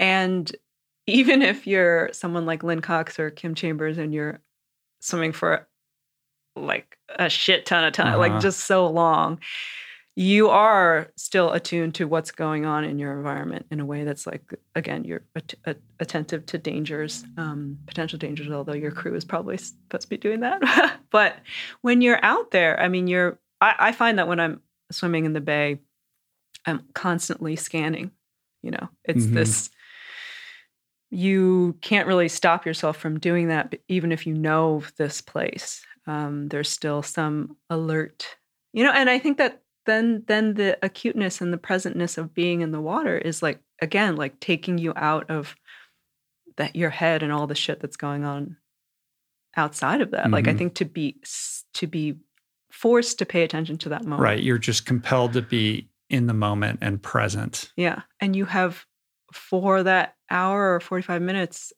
or whatever, you have forgotten about just everything. All of the things that are holding you down are preoccupying you. And, right now there's plenty of that. Yeah. But I mean, actually, I just realized, like, in this conversation with you, the way a great conversation can take you out. I haven't thought about COVID for a while. Right. So thank you for that. Okay. I gave you a 1 hour reprieve from that. I really appreciate that. But but I'm distracting you, right? But to be, so that, being in open water is I don't want to say distraction, because distraction sounds negative. Like, distraction sounds like, it's not quite the right word, because it seems like it's something that you shouldn't be focusing your attention on. But it compels your focus in a way that I think is super useful. And again, it's a relief. It's a breath away from the rest of everything. Right. Your normal state of being, your normal land self. And then in a pool, I find it no less. I know a lot of people don't love swimming in pools, but I really love pools. I do too. And when people say it's boring, I don't find it boring at all. No. There's something about that constriction. Like, how can you stare at the black line the whole time? But because you know exactly how long the pool is, and you know that your environment is static, essentially, that gives you the opportunity, and safe, right? That you don't have to think about it, right? And it allows you to like live in this state of presence, but also kind of and you talk about this in the book as well, like this liminal state, right? Where you're not on land, You're not underwater. You're kind of in between. And there's something about that puts your mind in a place to problem solve or, to be in this active meditation state. And that's very related to the breath, of course. And you talk about that in the book as well, like the regulated, inhaling and exhaling that comes with that has some impact on your, sympathetic nervous system in a certain particular way. You're allowed to wander. I mean, you're allowed to make connections and things are floating around and they're not tethered in the same way. I think that, again, I come back to the quality of the medium. It's like things don't have to be connected in the same way. At least for me, I have interrogated myself many times over the writing of this book when I'm swimming. Like, what the hell am I thinking about? How am I thinking about these things? And, I wrote a great amount of the book in my head when I was swimming. Right, I'm sure. Yeah. Because I had Well, I'm to sure come you back. get stuck, you go swim, and then by, not focusing on it, you're able to free associate and solve that problem so that when you're in the locker room afterward, you're like, I got it. I think that's I love that term, the soft fascination, right? There's something that's holding your attention, but not too closely so that you're able to do that free association that you're talking about, which is so great. Yeah. And it's, it's different from running. Like running is analogous, I suppose, but the experience isn't quite the same. I mean, for some reason. Definitely not for me. I don't know about you. I hate running. I mean, I love running too, but the feeling that I have afterwards is different. Yeah. It's different. Yeah. Certainly swimming makes me more tired and definitely more hungry. Oh, so hungry. I don't know. Why do you get so hungry? And also, talk to me about this. When after a swim workout, I have to pee like 400 times. I cannot stop peeing. Yes. What is going on? That doesn't happen to me running. It's weird, right? It's got to have There's to some do weird something about like the physiological thing that hydrostatic occurs. pressure or something on your body that somehow then you're like, all the water gets forced out. I literally have to go to the bathroom like 10 times over 2 hours. If afterwards. there's someone listening who knows why this happens, please email us because I think we I want tweeted to that know. question out Really? one time and I got a bunch of answers. It was a long time ago, but there is some biological reason. I think part of it has to do with being horizontal. Part of it has to do with the water temperature. Yeah. Even when you're swimming in a 75-degree pool, it's still so much colder than your body. So your body is expending a large percentage of its resources just to keep you warm on top of, the exercise that you're doing. Yeah. I think that the tiredness and the hunger, and also it's like a delayed thing, right? So you're not really thinking about, I mean, I don't really get hungry when I'm swimming usually, but then like, sometimes I'll be in the shower and I'll just be like, holy shit. Yeah, I know. I'm so hungry. Yeah. I know. But I get freaked out open water swimming. Do you? Well, I don't mind it in tropical locations where I can see everything, but in the Pacific, it's so murky and I don't like not being able to see the bottom. And then your mind starts to wander. Oh yeah, in a bad way. You're part of this food chain. You're unbelievably vulnerable. And then it's difficult for me to like relax and enjoy it. Well, part of that is definitely the temperature. Do you have particular moments that you recall as being super terrifying in open water? I mean, I will say that when I'm with other people, it's fine. But sometimes I want to just go by myself, but I'm reluctant to do that. I just don't feel like that's a responsible thing to do. So I've done it, but then I'm nervous because I'm alone and no one quite knows where I am. Right.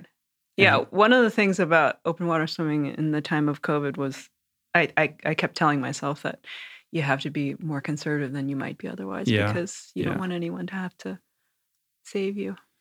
And I got freaked out when I did the Alcatraz swim. This is a very long time ago. Mm-hmm. My buddies and I did it without a wetsuit because we were, 25 or whatever. And it's like, you're a puss if you wear a wetsuit. So we did it without wetsuits. And I just remember being halfway. I mean, it's not that far. What is it? Like 1.5 kilometers or something like that. It's like a mile and a half maybe? Yeah. Being in the middle, like perhaps like smack in the middle. And I just stopped for a moment and looked around, and I was like, I'm in a shipping channel. Like that freaked me out because there's massive boats out there. They come and they're on you in a So it wasn't the marine life. It was like the fact that like there's gigantic cargo ships that pass through there. But my hands and my feet got so numb. They just felt like nubs. You're like doing this, the fist swimming. I didn't do that again without a wetsuit. I had a similar experience when I was doing my ultra swim, and then I hit a patch of seaweed. And you know when you hit something when you're swimming, you can't stop yourself from doing that jerk upright. And it was like my heart was like in my mouth, and then I just was like, oh, seaweed, because you can't. You're right, you can't see anything. Yeah, and it's freaky. Touches you. Yeah. I'm not really afraid of shark. Like if I'm in Hawaii and I can see everything, even if I saw a predatory fish, like I don't know that it would scare me that much. I've been working for the last couple of months on a story about fear, and that involves a shark, involves sharks and someone who spends a lot of time with them. And I was thinking to myself that sharks haven't been a thing for me either, right? It's not something that has occupied my mind, but I also have been really intrigued by how it occupies the imagination of so many people who would never encounter sharks. But it lives in their imagination, and of course, Jaws, but also that it's like a convenient receptacle for your fear. Right. So, right. It personifies whatever fear that you have. Yeah. And actually, it just is a way for you to deal with it. Like it's all of these other things. And when we were just talking earlier about being in the dark, deep ocean and the sharks, like that being the most profound fear or the scariest place like in anyone. Like a primal thing that we have inside of us. Do you know this guy, Michael Muller, this photographer who's done all these photo essays on great whites, and he swims outside of the cage, and it's incredible. He was on the podcast, and now he's creating this virtual reality series where you put on the goggles and basically you're swimming with great whites outside of a cage. Have you tried it? He let me test it in the middle of the podcast. We took a break and I put him on and checked it out. It's wild, right? But they're using this now in kind of a like a fear conditioning. Exactly. Yeah. To work with people who have PTSD and other kinds of fears to help them like process all of that in a healthy way. Yeah, I think that fear exposure or exposure therapy is really interesting. And I think it's fascinating how VR can help with that. And I'm really curious about how the technology, because so much of the earlier iterations of it have made people so nauseous. Like I think they're still working that out. I got a little bit like that. I think I would have then developed a fear of nausea. But it's I think I don't know how you could possibly solve for that problem though, because your body, your inner ear is just doing whatever it's. I don't think that how do you correct that? How do you? I don't know. Solve the disconnect. I mean. Yeah, I don't know. I don't know the answer to that. You can talk to Michael. You should. Yeah, I'll hook you up. You should interview him. When you look at Kim or people like Lynn Cox or Lewis Pugh or Martin Strel, like these epic, super long distance swimmers. Lewis swam in the Arctic Circle, right? And didn't Martin swim the Amazon? He swam the Amazon. He did a ridiculous amount of butterfly too, didn't he? Yes, are you aware which of this? I think is hilarious. I'm like, how is that? He's like, he swam the whole Amazon River butterfly. I'm like, that's not humanly possible. I don't know what kind of butterfly he's doing. But it can't be the butterfly. What's your form like? I would like to see that. It's still crazy impressive. I can't imagine. But what is it that these people share? Definitely a high pain threshold. I think there's what I have gleaned from talking to some of these incredible endurance swimmers is that they are different. They're definitely different from us, or maybe not from you. You're an endurance athlete. I don't like cold though. Go ahead. I think cold is a divisive thing. Yeah. Amongst I mean, us I like it after I've done it and I've put myself in that situation for that reason. But I'm not like Kim, who like can't wait to get into the cold water. Right. She just jumps right in. There's like a certain single-mindedness, I think. And certainly an ability to, I think, disassociate from their bodies in a lot of ways, because their bodies are enduring so much, not just with the cold, but with the length of time and the distance that they're swimming. But they seem like they have all kinds of different reasons for that they say that they're doing. Well, Lewis, it's very much about environmental preservation. Like he has a big why, a big purpose behind why he does what he does. But he also talked about how before he started doing that, I think he was a lawyer. Wasn't he a lawyer? I think so. And then just started. I think that he so wanted to swim. He kind of developed the reasons to swim over the course of time, but he was a very driven person. So like, I think that these athletes do start out as very motivated people, whatever it is they're doing. Like Kim was super motivated, like doing her, in her, Silicon Valley job before. Adobe, I think. So I think that they have just turned their focus and vision to something that they can really go all in on, in a practice that rewards that. Right. Yeah. And it is very extreme. Like I think I'm having trouble talking about it because I don't understand it myself. Even in the competition part of the book. And actually, this is interesting. I asked Lynn Cox and I asked Lewis Pugh about competition, right?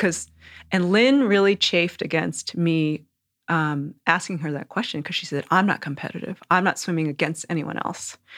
And then it kind of, as she can still be internally competitive. Exactly. And then actually, as she kept talking, she chafed against it because she didn't see it as she didn't see it as being externally motivated by what anyone else was doing. I think that was the thing that rubbed her the wrong way to think about. But she is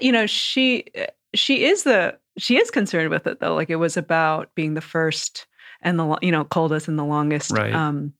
But it was against herself for sure. I think that because once she started to talk about it, it was clear that she is a competitive person, even though she didn't necessarily like to think of it herself. But with Kim, it all seems so easy, like, because she's always laughing and smiling, like, ain't nothing but a thing. Yeah. Oh, but she is like, she's got some fierce. Shark in her. Yeah. Did you talk to Ross Edgley? I didn't talk to Ross Edgley. Ross Edgley, I remember when he did. What was the last? It was a year and a half ago, I think, when he did the Great British Swim. The book was done. But I remember reading about that and thinking he would have been an interesting guy. Yeah, and he has his own book. He's great. Yeah. Yeah, he's also a force of positive energy. Like he's insanely fit and like trains like a madman, but he's always laughing. Like it is play. I mean, this is another theme of the book, like the relationship between swimming and play. And Kim has that. Ross definitely has that. Like he's a beast, but he's literally constantly cracking jokes and just, lighting up whatever room that he walks into. He's very charismatic in that regard. And what's interesting about him is he looks like a bodybuilder, but he has unbelievable endurance. So he wrote this book about, this combination of endurance and strength and how that works. Because you would think like, oh, you got to be really lean to be able to do something so long. But he swam all the way around Great Britain. It was bananas. And he documented the whole thing along the way. Like he had the rashes on his neck from his wetsuit were just like, you just got like open, like gaping by the seawater like too. On week one, when he's doing this.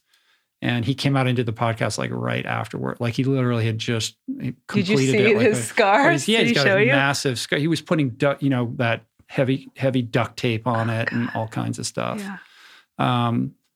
But he's somebody who, grew up as a water polo player, Mm-hmm. was kind of a competitive swimmer, but not Mm-hmm. at an elite level or anything like that, and just comes up with these events to do. So he's internally competitive. He's Mm-hmm. competitive with himself, and he's Mm-hmm. battling the elements, but it's Right. not about, there's never anyone else that he's competing against other than himself. Right. And the elements. Yeah, I think that you, to do all of these things, you have to have some motivation that is just very consuming. Whether it's externally motivated or internally, it is. And I think that because you've had conversations with all kinds of people who are pushed to do extraordinary things, I'm sure that the sort of like outset, whether it's something that they were always striving for approval from someone, Mm-hmm. or that they always just wanted to know that they were capable of something more than what everyone told them that Right. they could do, or whether it's for some, I want to raise awareness about something. But it is like there is. How do we talk about it is important. Yeah. I suppose that it's not necessarily. It doesn't necessarily matter what the specific thing is, but Mm-hmm. there's got to be some force that is compelling us to do it. Right. I loved the backtracking into the history of swimming, and in particular competitive swimming, Mm-hmm. tracing it back to its roots, all the way to Ben Franklin inventing the hand paddles, which was like, that just blew my mind. I can't stop thinking about that. I mean, he is the true Renaissance man. Yeah, of course he invented hand paddles. It's unbelievable. And that cave in the Sahara where it was basically a tomb, right? Where there were drawings of people swimming in a pond when at one time very long ago, the Sahara was a lush green area. Yeah. It wasn't the desert. It was dotted with paleo lakes, I love that story. I love that the first human record of swimming is in the middle of the desert in Africa, because of course it is. Yeah. But that you look at these images and it really looks like people are just breaststroking up the walls. Mm. And I also love that the Hungarian explorer who discovered that cave at the time, Laszlo Almasi, he wrote a book about it, and he speculated that there were actual lakes and bodies of water around the cave at the time that the drawings were made. And of course, the theory of climate change then was just outrageous and so radical. And he was like, his editor reportedly was so like upset about that he put a footnote that said, I don't subscribe to this like harebrained idea of that at one time there was water in the middle but of the Sahara. Of course he was right. Yeah. But at that time it was pretty radical. And now, of course, there's so much evidence about the Green Sahara, and that there are, hippo bones, tortoise shells, like fish, middens of clam shells. Like, it's just amazing to think about. Yeah, it's crazy. Yeah. And to think that humans' relationship with water dates back to the inception of mankind. Yeah. And certainly before any, this is probably dates back up to 10,000 years ago, but we likely knew how to swim way before that. Mm-hmm. It's just that there's no trace of it. Evidence. Yeah. Let's talk about the samurais. Okay. The martial art of swimming. This is something else I had no idea about, which is super cool. So there is a swimming martial art in Japan. So Nihon-Eiho is the term for it in Japanese. It's the Japanese classical swimming art. So much like judo or kendo, there's the practice. And it originated with the samurai during the feudal period of Japan. And think about all these parcels of the land that had to be protected by these different samurai clans. And because of Japan being an archipelago, and there's different, there could be on the ocean or it could be on the edge of a lake or a river, the clans each developed their own schools of swimming. So they had different techniques for how to protect their, the land that they were protecting. And there are these, one of my favorite tidbits is that the sort of egg beater technique of synchronized swimming has been described in samurai scrolls like hundreds of years old. Mm. And if you think about some of the things that they taught in these schools of swimming, they're called Ryu. I'm not pronouncing it right. RYU. That you would learn how to cut through breaking waves with your arms, like in a parallel fashion, or that you would learn to approach in a very calm lake, submerged, like most of your body submerged. And you would learn to leap up out of the water into a boat. There's a move called the flying mullet. You can also Google this. The flying mullet? Yeah, on YouTube.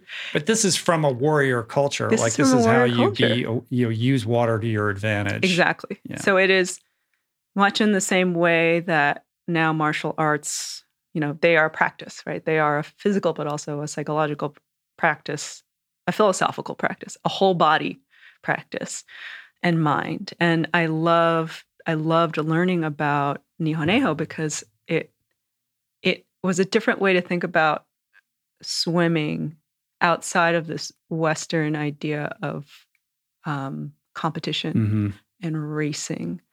And it is fascinating because, Nihon-eiho is still practiced in Japan today.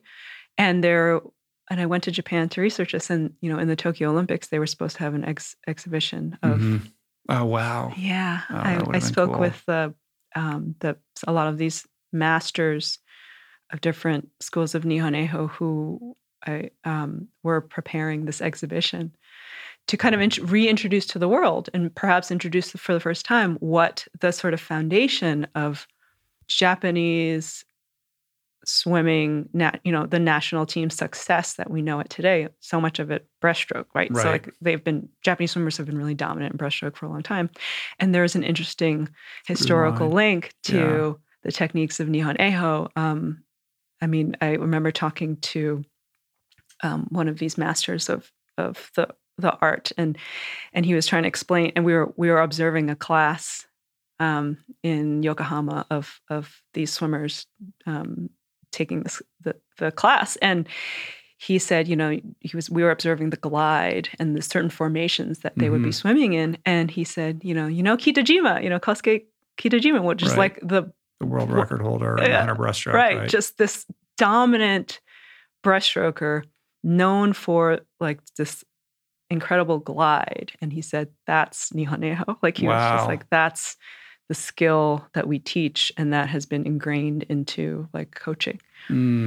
Yeah. It's fascinating to track that, the antecedent of Japanese swimming success back to that practice. And I didn't know that the Japanese were so dominant at the end of the 1920s, like the 1934 Olympics. They won like 12 medals or something like that. I had no idea that they like blasted onto the scene. Back then.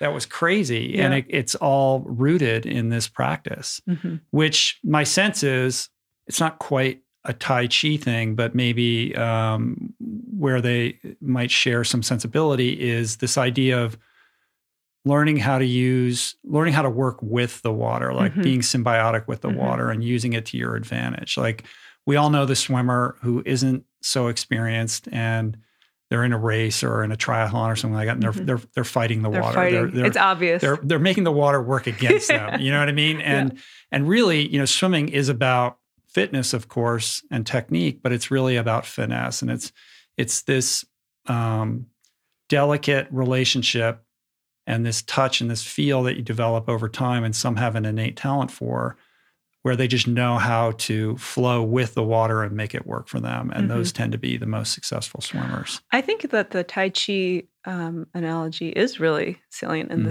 this context. I mean, it is about working with the element and figuring out how to use it to your advantage and be really efficient too. I think that's something that people don't really think about with swimming, and they think that it's like you said, when people are starting to swim, are starting to learn how to swim competitively and go fast. Like there's so much muscling, there's so much like windmilling. You're just trying to like overpower it with brute force, and really it's about like your timing, your angle of entry, your the position of your body in the water. And if you have that, it's actually you're not expending a lot of energy. Right. One of the things that's interesting about Lynn Cox is that her buoyancy is such that in salt water, she's like neutrally buoyant. So she's in that perfect body position to be swimming for hours and hours and hours and miles because she has that unique... She's riding a little bit higher than the average person would. And she's talked about that. And so that also helps her, with her very, very long swims.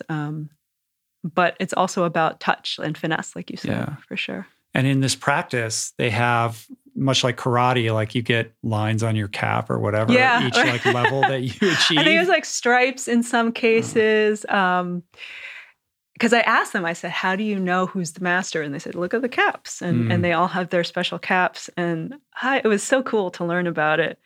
And I hope to get the opportunity. I actually had been trying and planning to get to the Tokyo Olympics so I could see that, happen, see that sort of reintroduction of Nihoneiho to the world. But what's your sense of whether the Olympics are going to happen or not? Oh my gosh. Well, can they make a bubble big enough? I don't know. Yeah.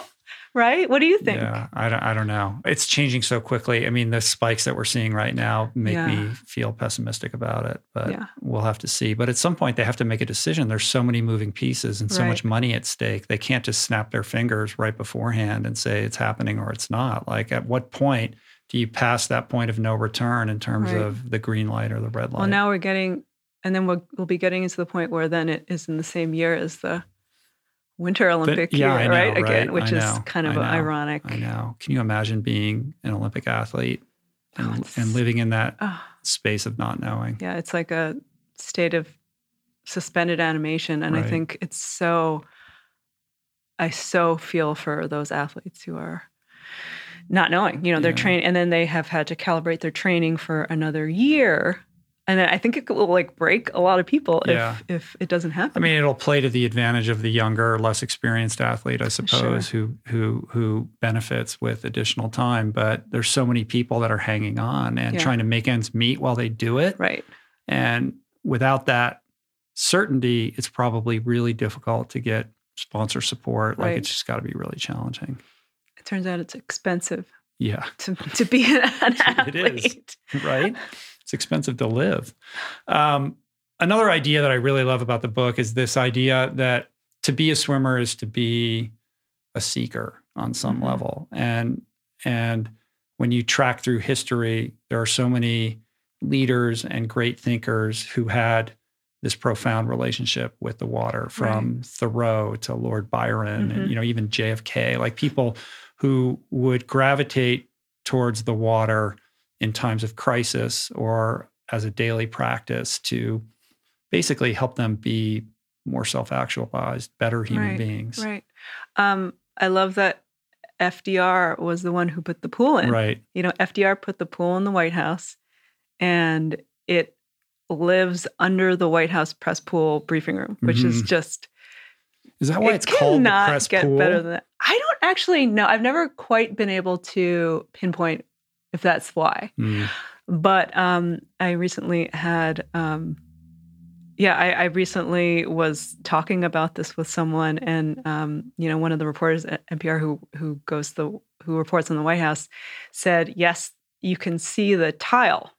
So you'd be in the room, so it's underneath the room, but you can still see the tile, and like where the pool actually is a bunch of like internet servers and stuff. And I thought that is, and that Hillary Clinton wanted, when they moved into the White House, she wanted to reopen the pool again. Yeah. As a pool. Somehow that didn't happen. But I thought, wow, that would have been great. Right. Well, I know JFK swam a lot. And in particular, it was very helpful when he was in the middle of the Cuban Missile Crisis to try to like get some distance and balance so he could solve this unsolvable problem. Isn't it fun to think about swimming as like a hidden actor in these moments of history, maybe? Yeah. That's a good one. Well, and imagine being FDR, the freedom, of being able to get out of the wheelchair and move your body. Well, and that he hid his Yeah, nobody knew. He hit his, it was so hard. And then it finally became, impossible to hide his physical, limitations. Right. So how do you think about that relationship between being a seeker and being in the water? Well, I certainly think it's true for myself. One of the, I wrote my first book, American Chinatown, about how I noticed that when I would go to a city, the first thing I'd do, I'd look to see if they had a Chinatown, and I would go and kind of see. It was just interesting. It was just a little window to see how is this place different or the same to me across the Chinese diaspora. And then I realized what I do with swimming is that I look for a place to swim. Yeah. A pool or body of water. And how often is the pool in Chinatown? Oh, well, there's the Chinatown YMCA in San Francisco. There you go. Gorgeous pool. But not that often. It turns out. Right. But I don't know. I think water and seeking it is something that, for me, it's about finding freedom. It's about finding a new perspective. It's about finding a new way of looking at things. And I mean, isn't that what being a writer is? Yeah. So I think for me, it's like these two things are hand in hand, for sure, about how my mind works that way. Mm-hmm. What's the longest you've gone without swimming? Oh, that's a great question. Even when I tore my ACL many, many years ago, oh God, I remember this. I had that stupid machine that like moves your knee at night. And my husband made me sleep on like the couch because he was like, I'm not sleeping next to that thing. Oh God, that was like, 15 years ago. I wasn't out of the water for that long, but it's because it's rehab. It's recovery. It's like one of the first, like the only things you could do when you're, recovering from surgery in many cases. Right. It's interesting that when people get injured on land, they send them to the pool to repair themselves. Right. And then they go back on land and injure and then themselves. pound the crap out of their bodies. I had Laird Hamilton here the other day, and he's got these legendary pool workouts, and part of the philosophy behind it is that very thing, which is when you injure yourself and you go to physio, they teach you all these rudimentary like things, and you kind of do them for a while, and then you're healed, and then you stop doing them. And he's like, we should just keep doing them. And what if we do some of the more rigorous exercises in the pool where you remove the thing that's making you injured in the first place and create this supportive environment that allows you to do more with less risk? Laird Hamilton is basically saying what every physical therapist is like yelling at their patient and saying, just keep doing it. Why don't you keep doing it? My brother's a PT, so he is. I hear him so he hears lamenting all the time. Like, and he says to me, because I said my elbow and my shoulder were sort of bothering me the other day. He said, so did you stop doing the exercises that I gave you? And I said, I did. Yes. I could go back and swim. So that was in the past. So then I stopped, of course. Right. Let's talk about this guy in Iraq, who was teaching swimming lessons. Because this is another cool story. I didn't know anything about this guy. Well, like a foreign service dude. Jay Taylor. This is another story. Actually, this section of the book he was also another pen pal of mine, but he was a pen pal like a long time ago. He had read something that I'd written for the New York Times about swimming as a last refuge from connectivity. And he said, I have a story for you about how it brought people together, and it was about community, about connection. And he was this foreign service guy who got sent to Iraq for a posting for a couple of years. I think it was 2008 to 2010. And it was a time when Baghdad was seeing a lot of activity, like shelling activity. And so it was a pretty hairy time to be there. And he was in the green zone, which at the time was situated in Saddam Hussein's Republican palace. Now, I don't know if you know this, but Saddam Hussein and his sons were very fond of swimming. And so at all of their palaces and homes around Iraq, they had these crazy pools, like just, again, like luxury upon luxury in the desert is like having a pool that you keep filled. And this pool had multi-level diving boards. In fact, you can see there are some, I don't know if they're still up, but there are some YouTube videos of service soldiers. Soldiers like jumping off of the diving boards, which watching them doesn't speak well of us. I don't know. There's just something we descend upon the palace and take it over and turn it into like a playground. It's that kind of like imperialist view that has so gotten us into trouble. But anyway, but in this time of war, of course, there is a community that forms around this pool because, of course, everyone is drawn to this oasis. Who wouldn't want to be at that pool? Yeah, and suddenly they're like, wait, we're allowed to use this pool? It is like got fountains and tiles and diving boards, and it just is glorious. And again, it's peace. It's finding quiet. And he said that when he would get in this pool, he would that's when he stopped hearing like the firing range. Like, you'd be muffled. And otherwise it's like this incessant noise of like military exercises.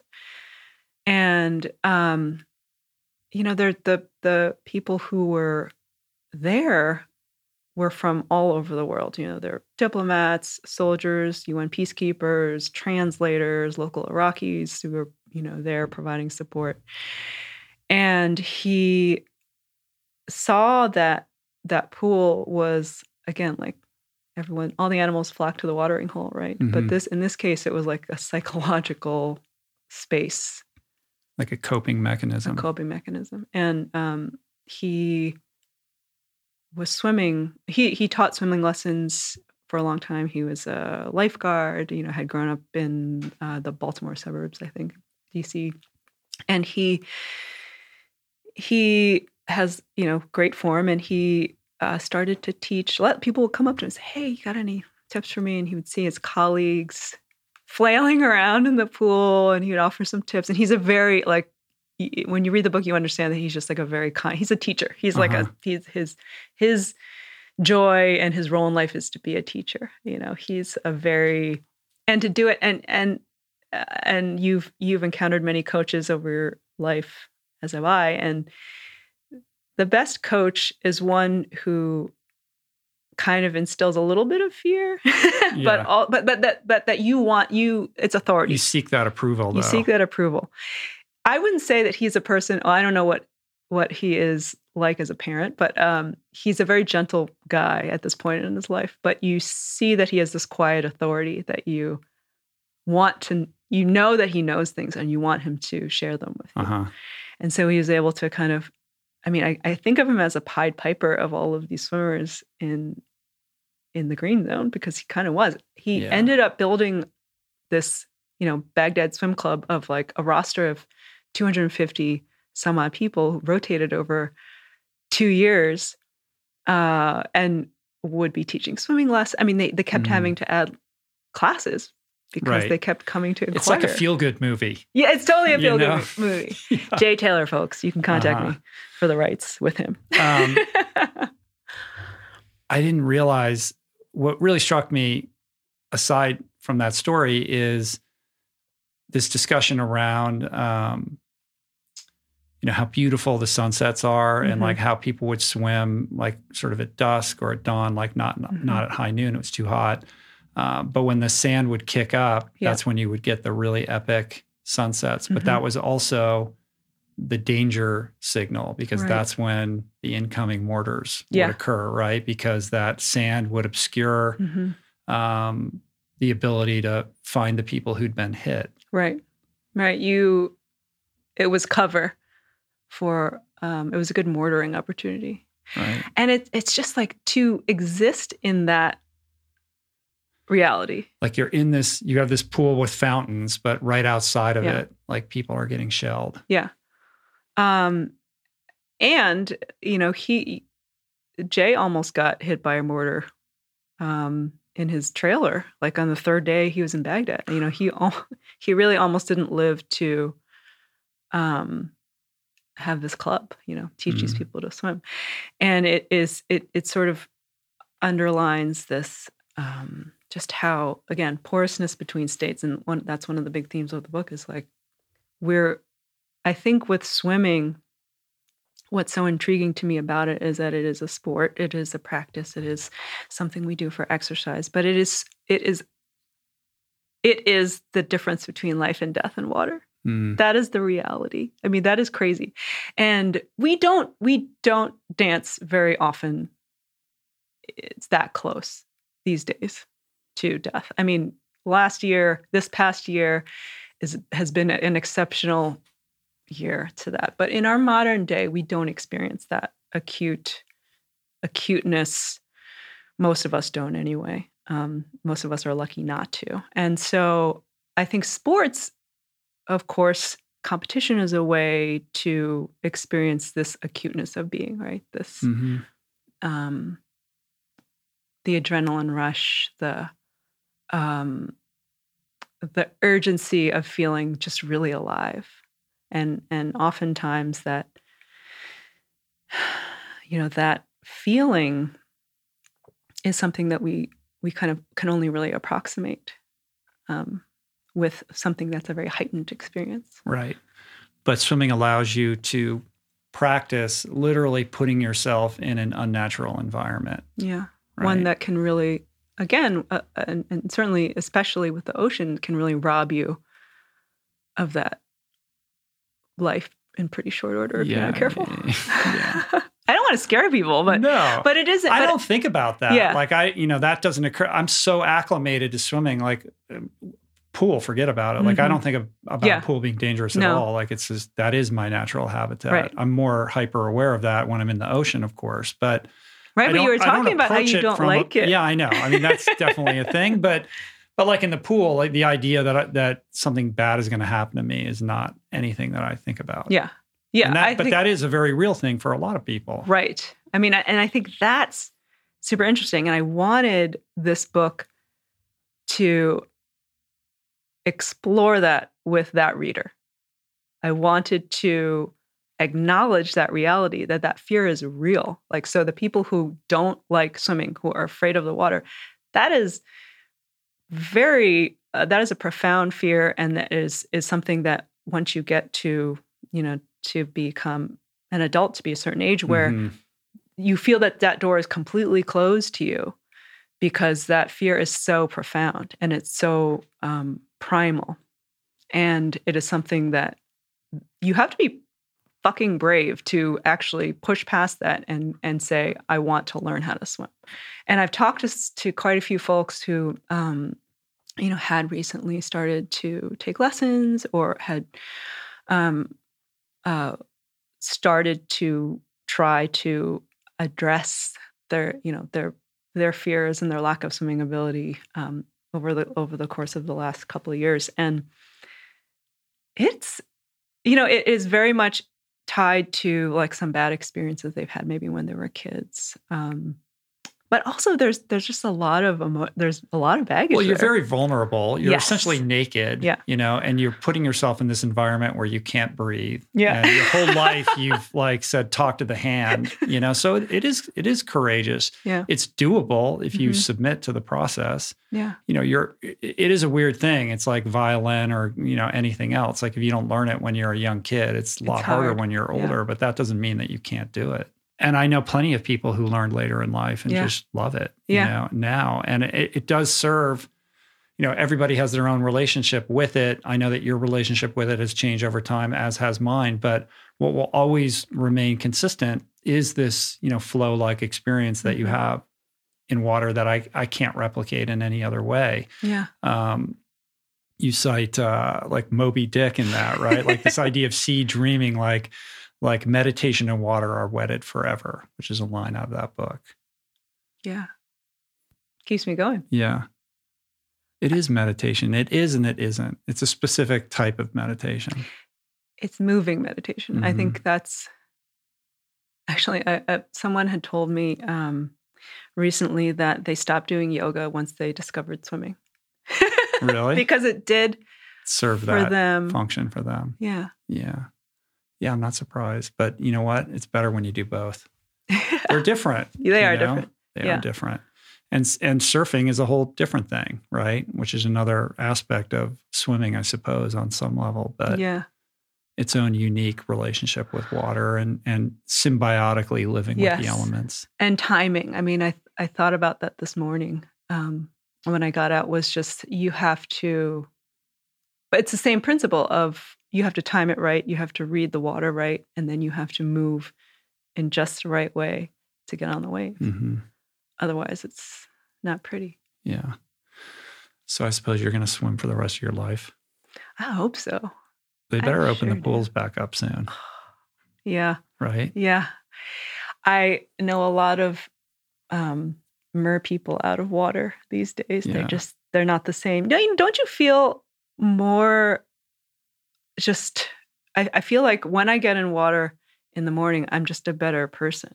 I just feel like it's all smoothed back. Way better. Yeah. I'm way more capable. And when I said they better open the pool soon, let me please couch that in context. I'm not saying be unsafe. I just wish we could be in a situation where pools could safely open. Yeah. Because I know that I'm a better person and I enjoy it and I miss it. Yeah. And I know you do too. Let's close it with this thought, which is, what is it that you want people to walk away from after reading the book? I think it's a sense of possibility, right? I just think about water these days, and I've given this a lot of thought lately, especially because I can't do it. I can't do it as readily as I once could, and I took it for granted too, like anyone else, right? Mm-hmm. That I could get in the water whenever I wanted to and find that peace, find that, smoothing back of feathers and that time with myself. And now it's like this juggling act of trying to find, again, like the lane reservation or the window where I don't have to manage all, stuff at home with my kids and work and whatever. And my husband, who only supports me, by the way, getting out in the water. He's just like, go. Please go. Go, please go. We'll all be happier. Does he swim? He's a pretty good swimmer. He enjoys the water. He hates the cold. He's like you. He will not get in the cold water. I mean, we woke up the other morning and it was like, one of those mornings where you could see your breath. And that's not that usual here in California, guys.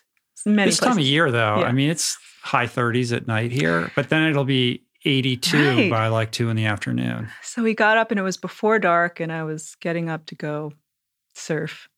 And he looks at me and goes, boy, what I really want to do right now is jump in the freezing ocean. And I just had to laugh because I said, that actually, I mean, I know it sounds insane, but it sounds pretty good to me. And that's why I'm leaving. I love you. Goodbye. That's hilarious. And so he understands me for sure. It took me a long time to come back to that kind of appreciation, though, because I was so steeped in competitive swimming for so long. And the idea of the early morning alarm clock, and then standing on the freezing cold deck in the dark. And I was like, I do not need this in my life anymore. I did that for many years, but I've kind of come around to, fall in love with it in a new way, as long as I don't look at the pace clock.